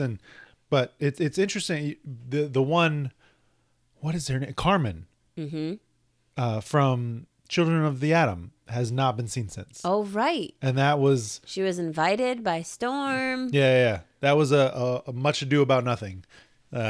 But still on the table for something else to happen. I don't know what Vita is currently working on. And that's a question that I have for a couple of creators that we haven't seen any official announcements come up. But we do have new titles that have yet to be announced for 2023. You never know, really. You never do. Like, I'm wondering what Leah's doing next, as we're about to talk about X-Terminators #4. She better be doing something. Yeah. Because I don't want this to end. Me either. Not even a little bit. We got our Halloween team ready for some spooky action. I like the double image. We've got them in their regular looks. We've got them in these ridiculous costumes. Loving a Federico Vincentini cover. Let's get into it. X-Terminators #4. Page, turn, noise. Into the private collection of Alex the Creep. As we can't have these barriers between us. You can't be putting up the clothing racks around the bathroom because I don't know what you're doing back there. Yeah. It's kind of gross. It He's is. kind of disgusting. I mean, the fact that he has a harem of women captured as his collection and a bunch of fun outfits for them to try on. No, Yeah. he's a super creep, and he seems to have created a business of being a super creep. Mm-hmm. Let's before we get into that, let's just talk about our title page here. Trapped on a Pedestal. This is your favorite book now, isn't it? Be honest. Yes. No, it's not. It's not, but it's not X-Men Red, but it's it not is X-Men Red good. not a book that I want to go away. No, it is definitely in the top ranking of books. Yes. Written by Leah Williams, art by Carlos Gomez, colors by Brian Valenza, letters and production Travis Lanham. VCs, Travis Lanham. That cover, Federico Vicentini and Matt Milla, as we call out this guy and his pee fetish. Listen, seeing the post the other day Yes. of Leah's screenshot of the P page was approved. Yeah, Jordan D. White I love it. saying that the P page has been approved. So this has to go through censors. People at the Marvel higher ups have to be like, yes, we will publish this in a book. And it does say mature audiences. It does say mature audiences. And this is what I like about this group of lady friends is one of them says something and they all yes and it. Yeah. They all are like, yeah, you disgusting. You like pee. piss You wanna baby pee-pee boy. You want to see everybody pee. You're nasty. I saw, all right, to say the other side, I saw so many people in some Facebook groups cry about this page. Why? Just because they're like, oh, what is this? This is an X-Men comics. It's literally one page and it's funny. It's funny. And it's calling out a very odd thing. And it's all constructed, right? Right. You know, the fact that you have this intro of, no, I need to be able to see everyone in my collection. You can't hide. Oh, no, they're going to take this and flip it on you, the villain. Right. And then this back and forth between, well, like, you're horrible. Like, you kidnapped us, bro. Yeah, you kidnapped us, and then you put us in a murder game, and then you trafficked us. Right. And now you're watching us change and pee. You're the disgusting one. Yeah. And I feel like he deserved to be called out. Yeah. And Yeah, it was funny. I thought it was so funny. yeah, I think it's great. I love it. Little baby I'm here loves for it. pee. I mean, this entire book, like, they spent an entire 2 pages talking about butts. Like, that's what this book is. Yeah. If you got to this point in X-Terminators and you're upset by that, I'm confused about what book you've been reading. Right. Are you not enjoying the entire series? Yeah. As Dazzler makes a threat for revenge. Yeah, she's coming for you. And he's like, ha ha ha, you can't get out of here because you have to do A, B, C, and D in order to escape. Yes, I'm going to villain monologue and give you not only my backstory, the ways that I ran from the Vampire Nation and into the Collector's Arms and collection, but also the fact that I have all these things here, and you would need to have the quantum gauntlets to be able to do anything that you want. Ha ha ha. I am evil. Look at me. And they're like, okay, silly All right, bro. P-boy, we're going to explode your toilets. How about that? Yeah, right. But first we're going to give Laura some crap about her stink. Laura, you smell bad. How You long smell have like you your been dad. in that outfit? Change and put on this silly little witch costume. Don't forget your hat. Right. I love the snicked stank. Yes. It's that snicked stank. Yeah, you smell like your dad. Yeah, the fact that was a good line. you regenerate your skin cells so you don't need to worry about what's going on or what you smell or look It's like. not you that smells, it's your suit. Yeah, right. How long have you been wearing that thing? Take it off. As Dazzler's getting some context clues but not revealing the hand that she has. She's like, wait a minute. There's toilets. There's Was there showers. water? And There's drains. there's got to be some kind of septic system. They haven't, for some reason, they haven't given us inhibitor collars, even though everyone seems to have them. Like, you're a collector. You have to have some of them. But I feel like that's part of the, like, we built this enclosure that you can't escape from because we want to see you try. We Sure. want to see you use your powers. That's what makes having you as a collection cool. On top of the gross things that we're doing by just watching you 24/7. Right. But Boom Boom put your little poop bombs Yeah. in the toilet and explode that. With her freshly done makeup from Jubilee. Mm-hmm. I love when her and Jubilee see each other and they're They like, swap outfits. Let me switch outfits with Yeah, you. yeah, yeah. It's just the asides, like to have a panel of that, that's just silly fun. Right. And Boom Boom and Jubilee especially are often compared or contrasted to each other. They both came up around the same time. They're both kind of like 90s mall rats. Interesting. Different personalities, but often a lot of the same millennial type influences. I was going to say from seeing the beginnings of Jubilee and then seeing the beginnings of Boom Boom, I don't think they're similar at all. But I understand power set wise and I guess like culture. Yeah. But it's working. They've created chaos and they're going to get out and they're going to use what do they keep referring to them? Cosmic condoms. Yeah, they're going to use the cosmic condoms. They need to find the cosmic condoms. Did you see? So they flush the bombs, yes. Right? Did you see the beautiful lettering job? Bathroom. On this bottom panel. It's bathroom, but spelt out as onomatopoeia. I love it. Genius. That is amazing. Hats Alex, off pets, to Travis Lanham. Yes. Alex, your pets have exploded the septic system. They're going and they're taking everybody with them. This way, everyone. The pointy-hatted cute witch is leading us towards our safe exit. Yeah. And some quick figuring out of this jailbreak, the setup of what we have. We need the cosmic condoms, but we also have the location of Krakoa saved in the memory. Good thing we can just hop to that. But watch out, because it's game day. I thought this was so ironic. This is so ironic. We were just talking about how crucial baseball was to the history of the X-Men. So people who are not Patreon subscribers, one day we were having this conversation on Patreon and Justin used his baseball reference again, Inside Baseball.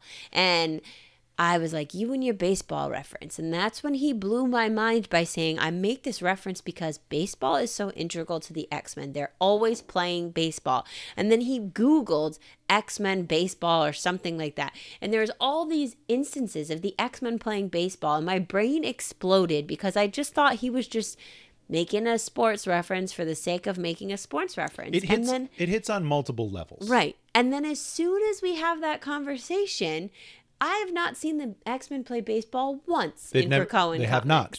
And as soon as we have that conversation, boom, here they are playing baseball. Mutant ball. I do love this game of baseball too. I like how all of the characters have their little quirks. I like how Remy has taken his shirt off. I like how Rogue squeezes a juice box in his face and says, "These are for the kids." Yeah. Emma and the Cuckoos are just watching. And then the X-Terminators team is just dropped in on the field with all their little stowaways. This one call out of, Doug, you did not warn me of this baseball tradition. This isn't tradition, this is chaos. I see. They have not been able to understand each other previously. Comic Extracts makes that as a point. Like, is this an oversight or was there a development? Because Doug, a key point of them meeting was like, I can't understand what she's saying. Why can't I understand? I can understand everyone. I can understand everything. Except for Bay. Yeah, I think that might have been an oversight. Which is interesting to point out. Yeah, for sure. As Emma gives Dazzler shade for wearing a cheerleader outfit to a pickup game. Oh my God. She's like, it's a little much, Dazzler. You embarrass me. Well, it's good to be home, Emma. Let the powers loose as we hit a strike into the teleportation portal. A strike is not a good thing in baseball. Yeah, so what? But it's great in bowling. I do love that. That just adds to the awesomeness. Now, here's my question, okay? This got me heated, okay? And it's not so much heated at the writing. It's more like at Krakoa, which I guess it could go either way.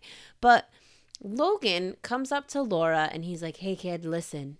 We got to take you guys in for questioning. We're going to cuff you. It's better if you just come with us because the Vampire Nation is pretty upset, and they say you did these things, so we need to bring you into the council and have a talking to you. What about Krakoan amnesty? What about the idea that you're not the authority if you're not Krakoa? Why is the initial reaction that the Vampire Nation is mad and they say that these mutants did something, so they're going to put them in cuffs? I can understand the questioning, but it's the handcuffs for me. I think it's the handcuffs. Extreme. I think it's the handcuffs because there's a lot of unknown, right? So you don't know, are these mutants possessed? Are they on some kind of rampage where they're going to rebel? The fact that Laurie even says, I could kill everyone here in 30 seconds with these cuffs on. This does nothing. And Wolverine's like smirking proud of that. Yeah, I know, right? kiddo. So I think it's more to put the Vampire Nation at ease so that, hey, yes, these terrible women that have done all of these things are restrained and subdued. But also Beast and Colossus in X-Force, when he had the parade of bringing Colossus back and questioning him as a war criminal with connections to Russia. And he made him put on Krakoan cuffs to bring him in. Right. So when they bring in their own, they're still doing the pomp and circumstance of this. But I would agree that there's some gray area about where Krakoan amnesty ends. Is the Vampire Nation actually a nation? Are they just a group? Right. Do they recognize Krakoan amnesty or? But either way, Dracula is PO'd. He's like, you killed people, okay? And they're like, yeah, they attacked us first. And he's like, well, what about all the people in the audience? And I love the point of, well, weren't those all people who kind of defected from you and were wanted anyway? So didn't we do you a favor? Yeah, Jubilee comes through with the loophole in this council meeting as they're all still in their Krakoan cuffs in the center of the council, and Dracula's like, all right. And we get another great use of data page. I didn't say it before, but I loved that data page. Oh, the fact baseball. that the flyer, all of these flyers have been data pages. The show that the collector was putting on from his new collection, this wanted poster, this effective date before this comic. Don't worry about it. And then Dracula saying, okay, well, I guess you're right. And I guess we owe you a bounty. And Dazzler's like, I don't want your bounty. I just want revenge. I want dibs. I want dibs on Alex. Alex, as we come in with some new outfits and some ready to throw down attitudes. Well, it feels like these outfits are reminiscent of the other ladies who were in the enclosure. Sure, but so Dazzler is very much so in... Oh, Dazzler outfit. Yeah. Yes. And so Alex is on a date with an unsuspecting victim, and Dazzler is here to serve her revenge. Coming back at you. He breaks your heart, break even. We've got one more issue. What'd you think of this? I love it. It's always fun. I think we definitely progressed the story. We got funny moments. We had baseball. We're back in Krakoa. We're linking us back up to this like back and forth of present day / telling a story that we've been going back and forth this entire time. So now we've caught up to that. And I like that we're sort of getting an epilogue as a conclusion and that this wasn't the conclusion of the story. Yeah, it's almost, I'm curious of what this last issue is going to be. You know, like, do we get this team to stick around in some way or some incarnation of it? I love this team. I love this creative team. I don't care if people want to cry over a well-placed pee fetish joke. This is fun. It's funny. It's action-packed. The art is gorgeous. Love it. Carlos Gomez gets a pass to do whatever he wants on the X line. Yeah. Leah doesn't have a next X book announced, but I want to know what else she has in store for us because yes, I love this book. Yeah, I do too. I really hope Leah's working on something else X related. Mendo Mutato wants to know how is X-Terminators going to top this month's issue, and I don't know. But I feel like we say that every time. Yeah, well, yeah, we do. And I'd question if they're continuing to top themselves. Like I love the issues. Don't get me wrong. I just don't know. Is this the best issue of X-Terminators? I think the second one is my favorite. I think so too. We peaked And No. now we're just riding. We didn't peak. Don't say that. It was just a highlight moment. They're all great. It's like when you say peaked, I feel like that has a negative connotation of like it goes downhill from there. It's a line graph, and we're at the highest point of the line graph with issue 2. Is that better? Is that the same? It's the same. Okay. But it's okay. I don't know how they're going to stop. I don't know. But I'm here to find out, and I want to know what else is next. I guess my thought is we don't need to top it. We just need to revel in the story for what it is. Continue on the flavor. Mike loves Mariah Carey. We finally get to see X-Men baseball. I grew up on this stuff. Love it. X-Men baseball. And he's here for the jokes. Boom Boom's poop bombs, the Snicks stank, and cosmic condoms had him laughing so hard. This comic keeps delivering. It's so good. Pastry Jordan agrees. More Krakoan baseball, please. I love the slice of life on Krakoa scenes. Yeah. And it's something that we only get a little bit here and there. It's true, because there's so many things happening all the time. It's great in Infinity Comics, and I think it's even better here when it's weaved into the story because it's only like that was a couple pages of this, and it still progressed the plot of these characters. For sure. Spider's rules on X-Terminators. Do you see how happy Cypher was cheering on Bay? Isn't that cute? It is so cute. It's so adorable. I love their relationship. They're so in love, and they're also running everything from the shadows, and I'm here for that. They're also up to no good. I had mentioned what Comic Extracts had said about them understanding each other, Bay and Doug, but he also just says, this book is the most fun. That is all. Yes, agreed. It is. It's just like every time I see it, every time it's in the pile, I'm excited. I'm happy. I'm like, I'm going to like this. It doesn't have to be life-changing. I'm just going to have a good time in the 15, 20 minutes it takes me to read this book. Yeah. Eric Huffman said it's a fun read again. Had fun eye-spying all the different comic cosplay costumes. Yes. The ladies were changing into. Boom Boom for the win in this one dropping a bomb in the toilet. Yeah. And yeah, you can see some of these exact outfits are the girls that are called out later. We've got a Captain America. We've got a Spider-Man. Well, there's Cats and Woody. Astronaut. Yes, an astronaut. There's definitely some Sailor Moon vibes going. A police officer. A referee. Well, Blonde China is really enjoying X-Terminators. If we see another arc, I'd love to see them tackle a more serious enemy with high stakes. This is very fun, but I'd love to see something with the same energy or even including other characters. I love Leah's lens here. And we were talking about the Vampire Nation and how neither of us were interested in seeing them initially. You know, I was over the Vampire Nation and Wolverine, but it honestly did not detract from my enjoyment of the book.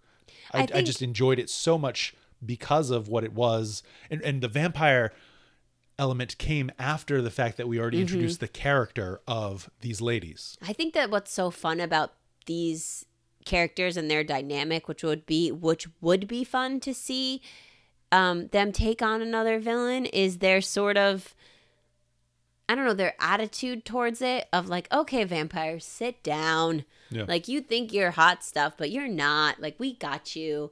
And similarly to that issue of X-Men where we were seeing like, and then we have to go deal with this problem, and then we have to go deal with this problem. Like, it would be funny for the Exterminators to come back like once in a while and just go take on like a minor inconvenience, but do it like with class, or just like have them go, you know, they go out drinking together one night, kind of like the Snicked family thing, right? Like they go on a vacation and it turns into this, you know, seedy Wolverine hating / loving family, right? So then these four go out and do something together, and there's like Small Potatoes villain doing something, and they're like, oh man, we were trying to have a good time, but now we have to take on this problem. Well, it's funny to think about this existing as a team, and if this can continue, and then what Havoc says in the next issue that we're about to talk about of wanting to be on an X-Men team, but maybe not this X-Men team. Right. Are we going to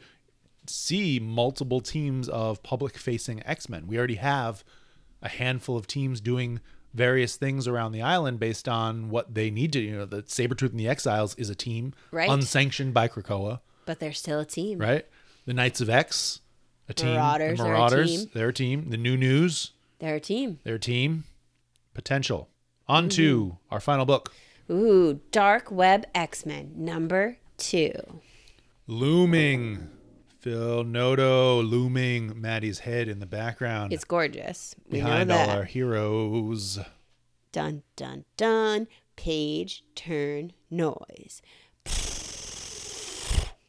The Summers are their own worst enemies. I'll see to it that it's true, Mr. Sinister. Love it. Love it. I'll pit those little buddies against each other. Yeah. There's so many moments here. So good. And Madeline's- we're diving right in. This page was heartbreaking. Oh my God. Honestly, so much of this issue made me feel that Maddie was right. That's how we started the episode. Like, for what she wants. She wants the life she wasn't able to live because she was manipulated. Similar, it seems, to Ben. Obviously, they're not going about it the right way. Right. You know? It's not Maddie's fault that she was created as a clone specifically just to give Sinister what he wanted as far as, Babies. as far as Cyclops the DNA, babies. right? But like, she's been through a lot, and like this whole nightmare situation into her crying, that's rough. She just wants to, she never really got to know her own son. Right.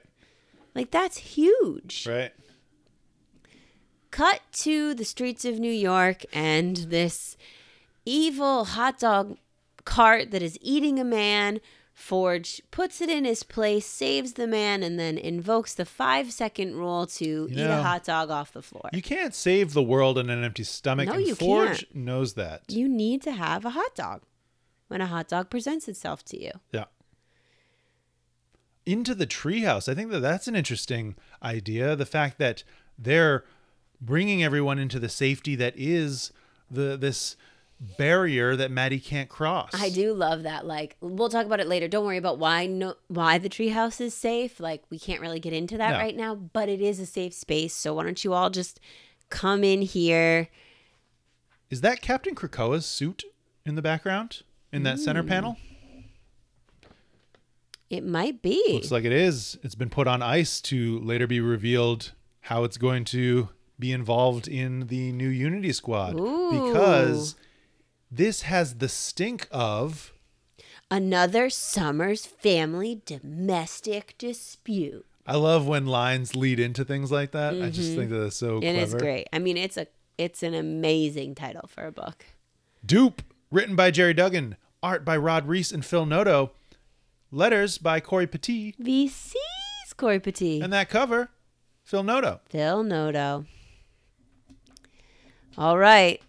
Back to this story. Back to Limbo. Maddie has her mind drive.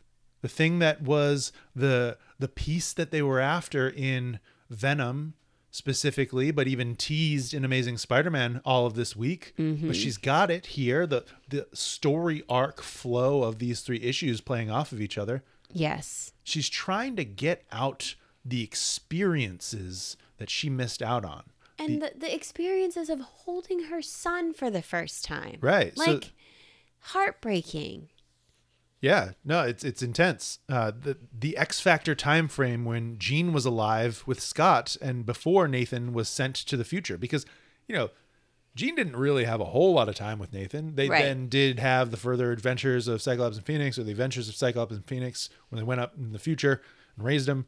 But she wants the feelings, not the numbers, computer. Yeah. I don't want you to beat boop bop at me. I want you to fill me with the things that I'm missing. It's just interesting to think of this piece of Krakoan technology and how you interact with it, right? So a Cerebro helmet and all the stores that it has accessed and worn by a telepath, that's very clear. We know that builds off of the Cerebro having previously been used. But this, just as a backup device, do you need a Cerebro unit of some sort to open it or access it? I feel like you do. I feel like this is what you use if the Cerebro unit is affected and can't have the backup in it, but you still need that conduit to get to the goods. Right.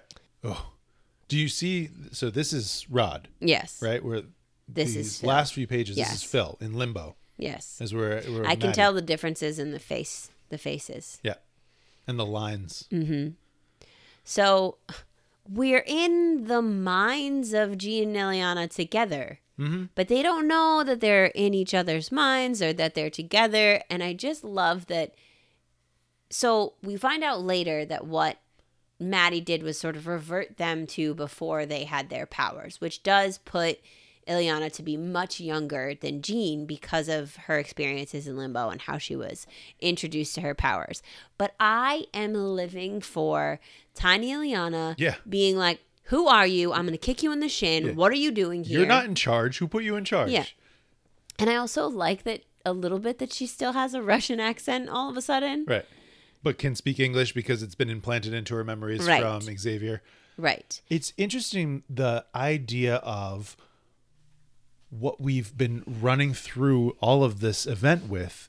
They have been de-aged and their memories have been removed of their full selves. Right? Something that has happened to Ben, something that has happened to Venom. And so they're going into the mansion. They're not quite sure where they are. But they're definitely not alone. Dollhouse mansion? Yeah. And Sinister is watching? I don't know. That's the only thing that I'm like, where's this? What's happening here? When does this come back into play? I feel like this is being created by Madeline, right? So this, as we get a data page later on, just the amount of power that she has access to, both telepathy and magic, to be able to create something like this. I don't know. Maybe it's just Sinister and his importance to her, Maybe. in her history. But they got to go down to the basement.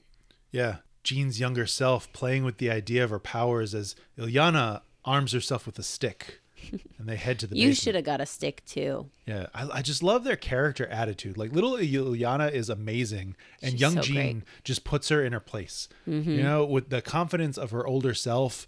And Ileana's like, wait, what? Why are you? Nobody talks to me this way. Yeah. Get out of here. Who are you? Get a stick and shut up. As we get this data page kind of recapping the event. Yeah. It's telling us where we're at and how we got here. Here are our major players, right? The Goblin Queen's, she got power and the place of Limbo. We've divided and conquered amongst the X-Men team, plus costumes. That's fun. Costumes. Goblin Prince. And then we're still questioning Magic's reasoning for why she did that thing she did. I love that they're calling attention to it because everybody else is asking about it. Because we can't act like it's not a real question that every reader is asking. Right. So to address it, I feel like, all right, so you're going to say something? Right. So something is going to be... There's going to be a conversation? There's got to be a resolution to this somehow. So... Oh, God. Maddie has taken Cyclops' visor... And he's got his eyes closed. And if he were to open his eyes, he would murder his puppy mobile. Yeah. So he's got puppies tied around his face. Just dangling like a little baby crib mobile. This is so ridiculous. And it's funny. And it's just so like that is a terrible thing to do to someone. Especially someone who is a Boy Scout like Cyclops. Yes, right. And then this conversation between Maddie and Havoc where he's saying the things he's saying, but by starting out saying like, in therapy. And the way that her face twinges of like, oh, you're in therapy? Like, did I do that to you? Yes. Yes. Yes. I think, well, you know, yes, but also other people and things. You know, Havoc has been manipulated by several forces in the Marvel Universe. Yes. And we're talking about Havoc quitting the X-Men. I want to be on a team, but not this team. This isn't a trick. I'm not just working for the X-Men. Right. I don't need your help. I got this on my own. Speaking of, I have something that's unfolding that I need to tend to. I need to go work on my spell. As we cut back to our downstairs details of our little toy mansion. And tiny Ileana takes down Demon Apocalypse with a stick. Yeah, and he's just made out of a bunch of scarabs. He's not real. But the bugs are. But the bugs are. Yuck. As Maddie is calling for rescue from these demons, these little bamfs. They're not demons. The real demons are out there.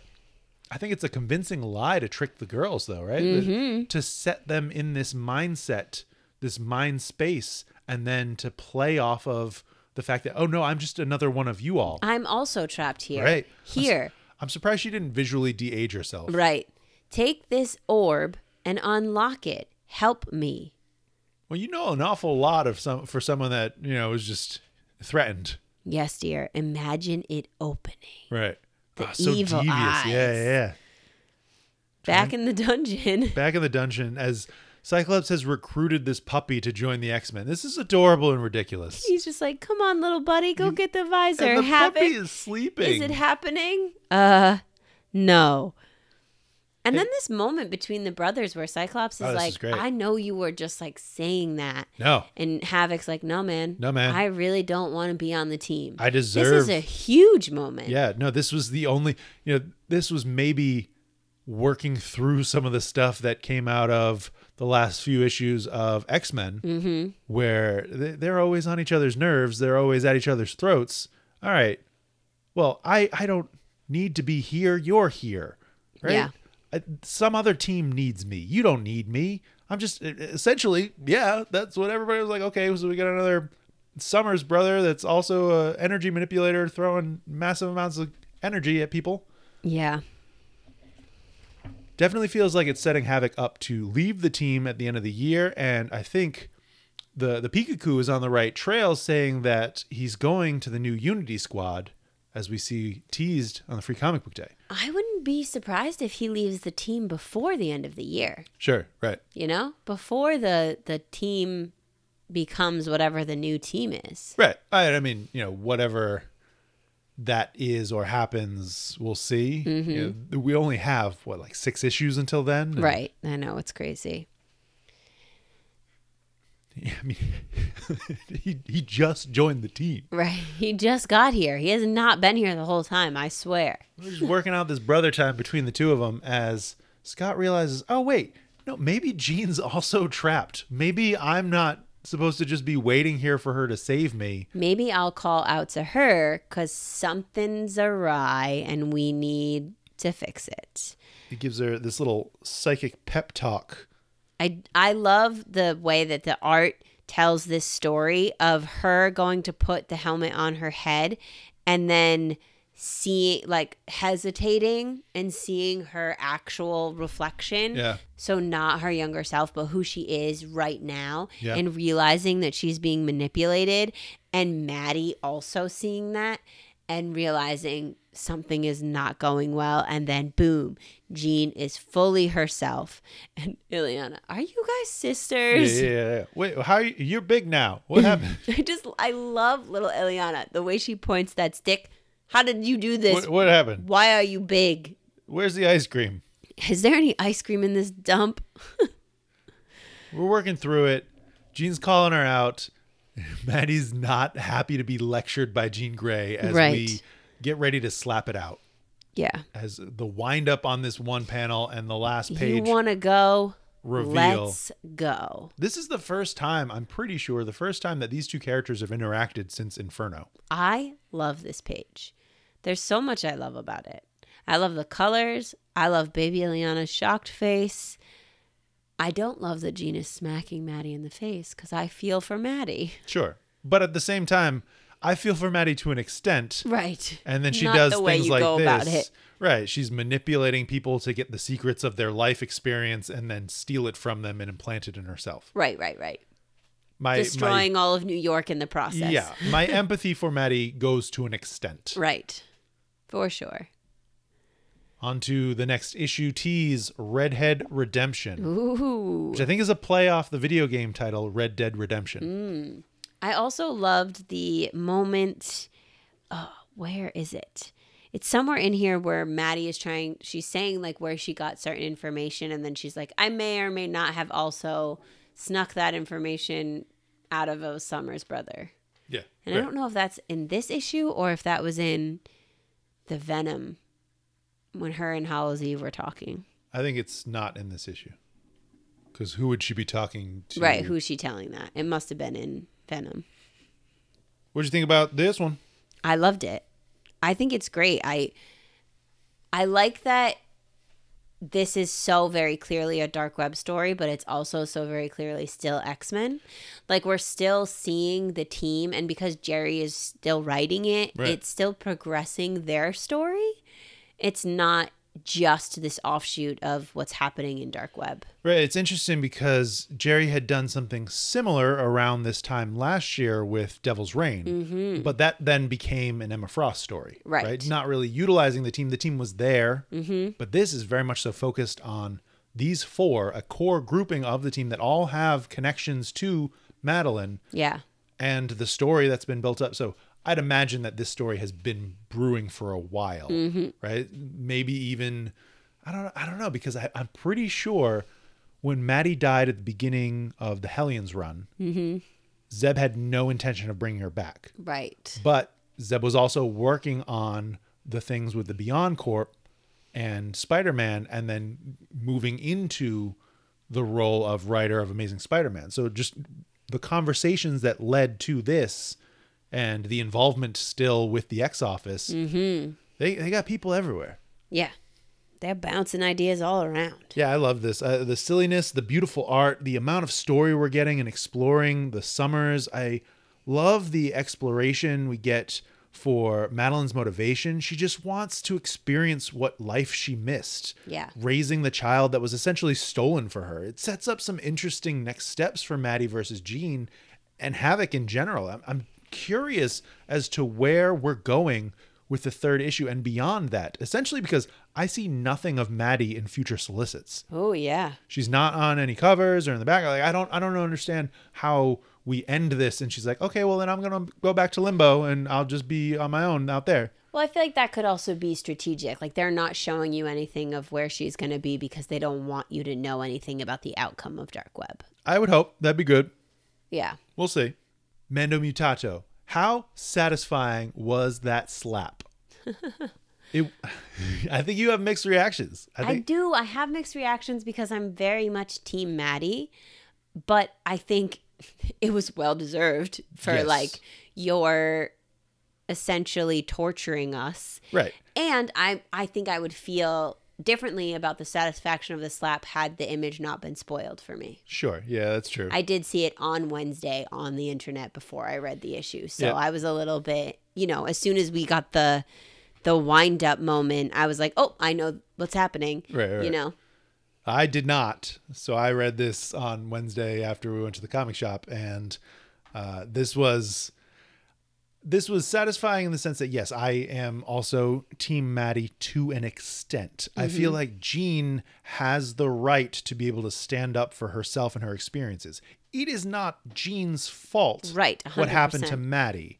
What happened to Maddie was largely the manipulations of Sinister, Nastier, and Sim throughout Inferno. However, I still think Cyclops is at fault for some of it. That's why I haven't referenced him in any way at all. Yeah, he definitely is in the wrong in this at some point, and especially just his attitude in the first issue and in Dark Web of like, oh, we got to go handle this, and Havoc constantly being like, oh, well, let's talk about this. Let's see what is going on. What's wrong? Right. Like, I don't think in conversations that we had when we were leading up to the original Inferno and learning about Maddie and how she came to the place in the story where she was when Inferno was about to start, I do think that Cyclops was dealing with some really serious emotional, mental confusion and just hardship with what had Your dead happened to ex-girlfriend, Jean, right? the fact that you're dating this woman and marrying her and she looks exactly like your dead ex-girlfriend, so you've put this thought in your mind and then your ex-girlfriend comes to life and you don't know how to handle that. But it's not Maddie's fault that she looked like Jean. And it's not Sinister's fault. Right, exactly. And it's not Jean's fault that Maddie didn't get to experience the life that she should have experienced or that she Sinister's wanted fault. to. Right. A lot of this is Sinister's fault. Yes. But I do think, and maybe it has happened, but I don't recall Cyclops ever apologizing to Maddie about the way that Walking he out treated on her. her family- And like his walking family? out on her and being like, sorry, I was, the person I actually loved. I was really like, maybe I didn't realize it at the time, but I was really using you to fill a void in my life. And when Jean came back, I kind of was like, well, I don't need Maddie anymore. And that too just plays more into the fact that Maddie doesn't feel like she has an actual identity, because finding out about Jean makes her realize that she was just a placeholder. Yeah. And that's going to spiral her into a whole nother. Yeah. So I think it's a lot of circumstances that are not necessarily anybody's fault, but it makes it hard for except me. For Sinister. Right, except for Sinister. And, Nasir and Sim and Belasco and all those folks. Right. But it's hard for me to completely villainize Maddie when I can see, in the same way that you can justify why Cyclops did the things that he did, I can justify why Maddie is so upset and why she's like longing for this identity to call her own. Yeah.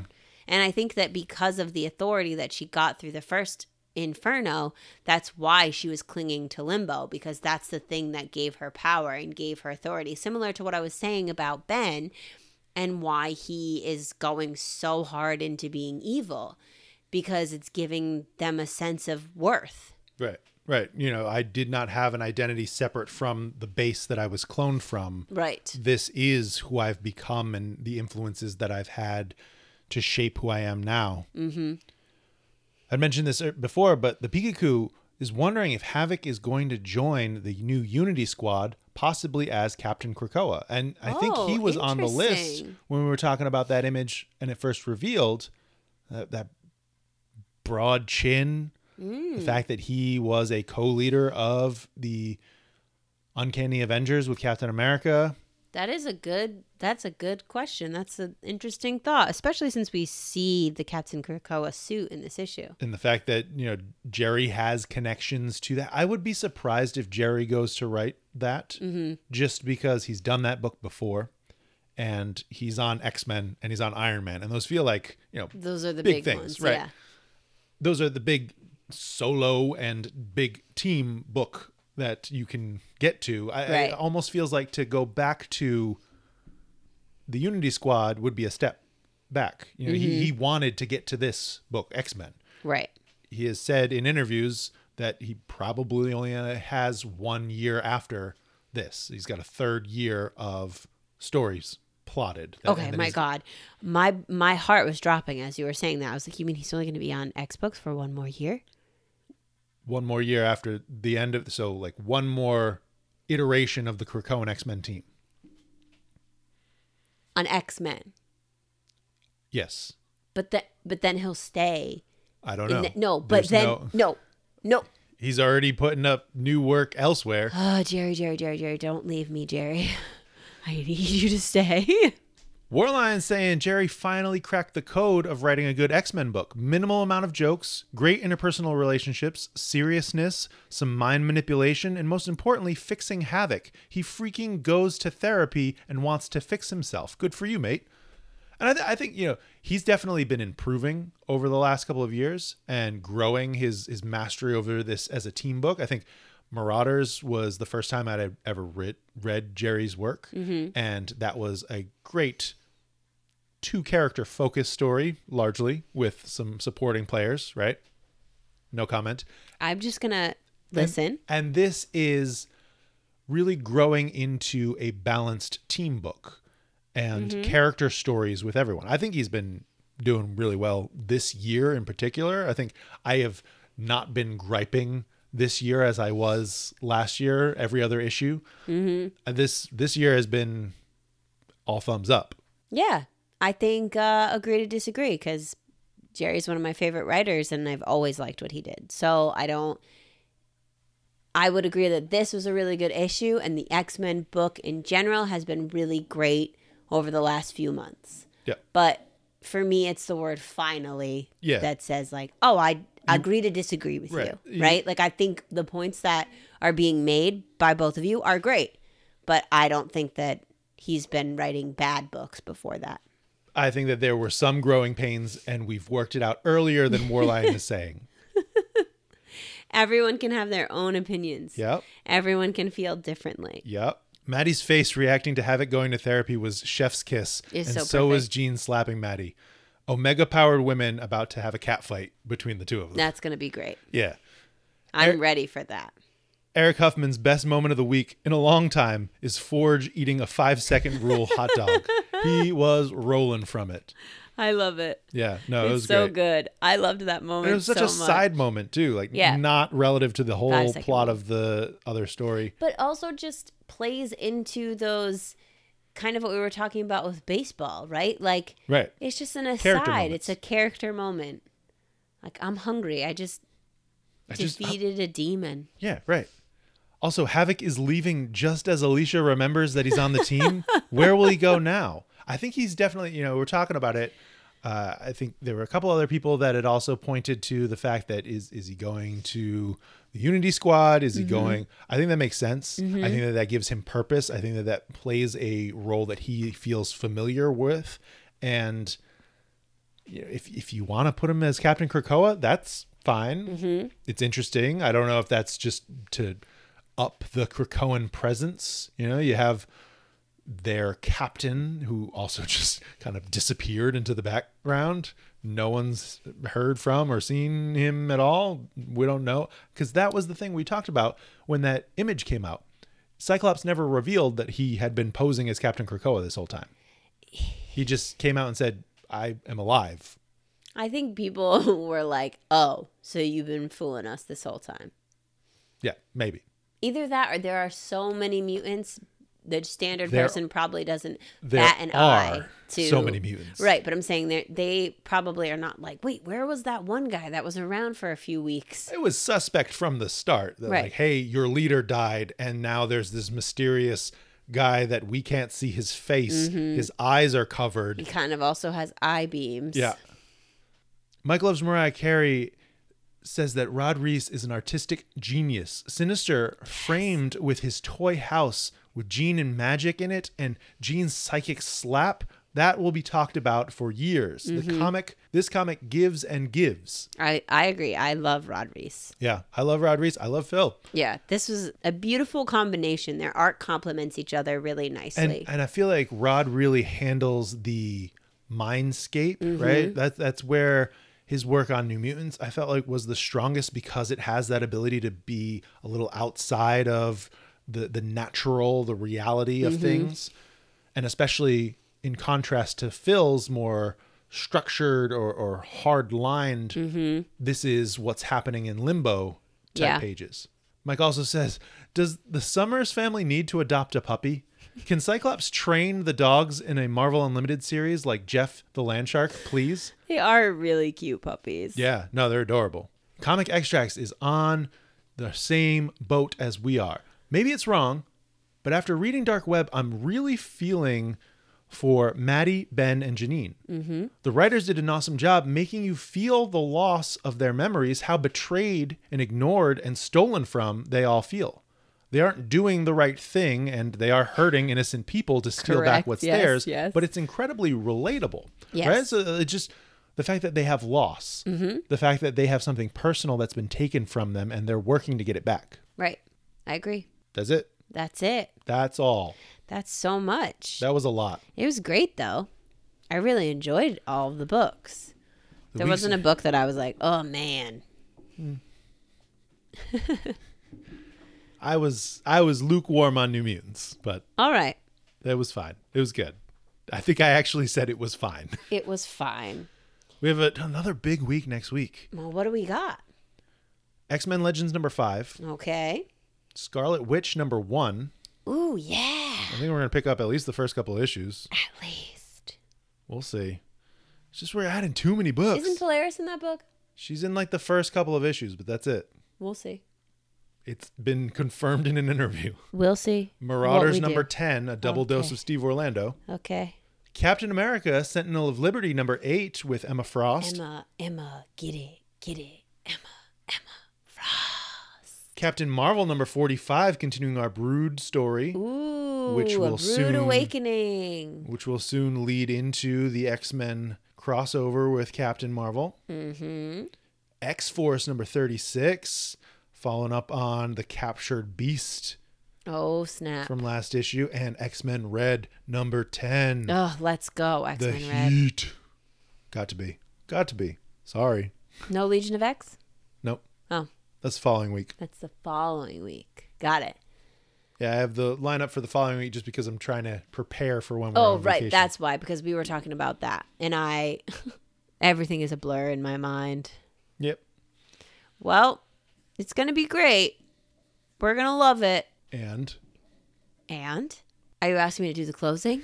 Yes.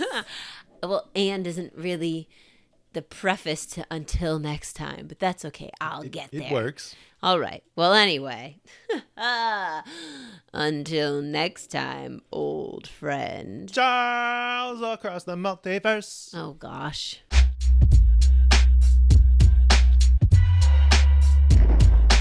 Thanks so much for joining us today on the Ex-Wife Podcast. Be sure to leave us a review and tell your friends.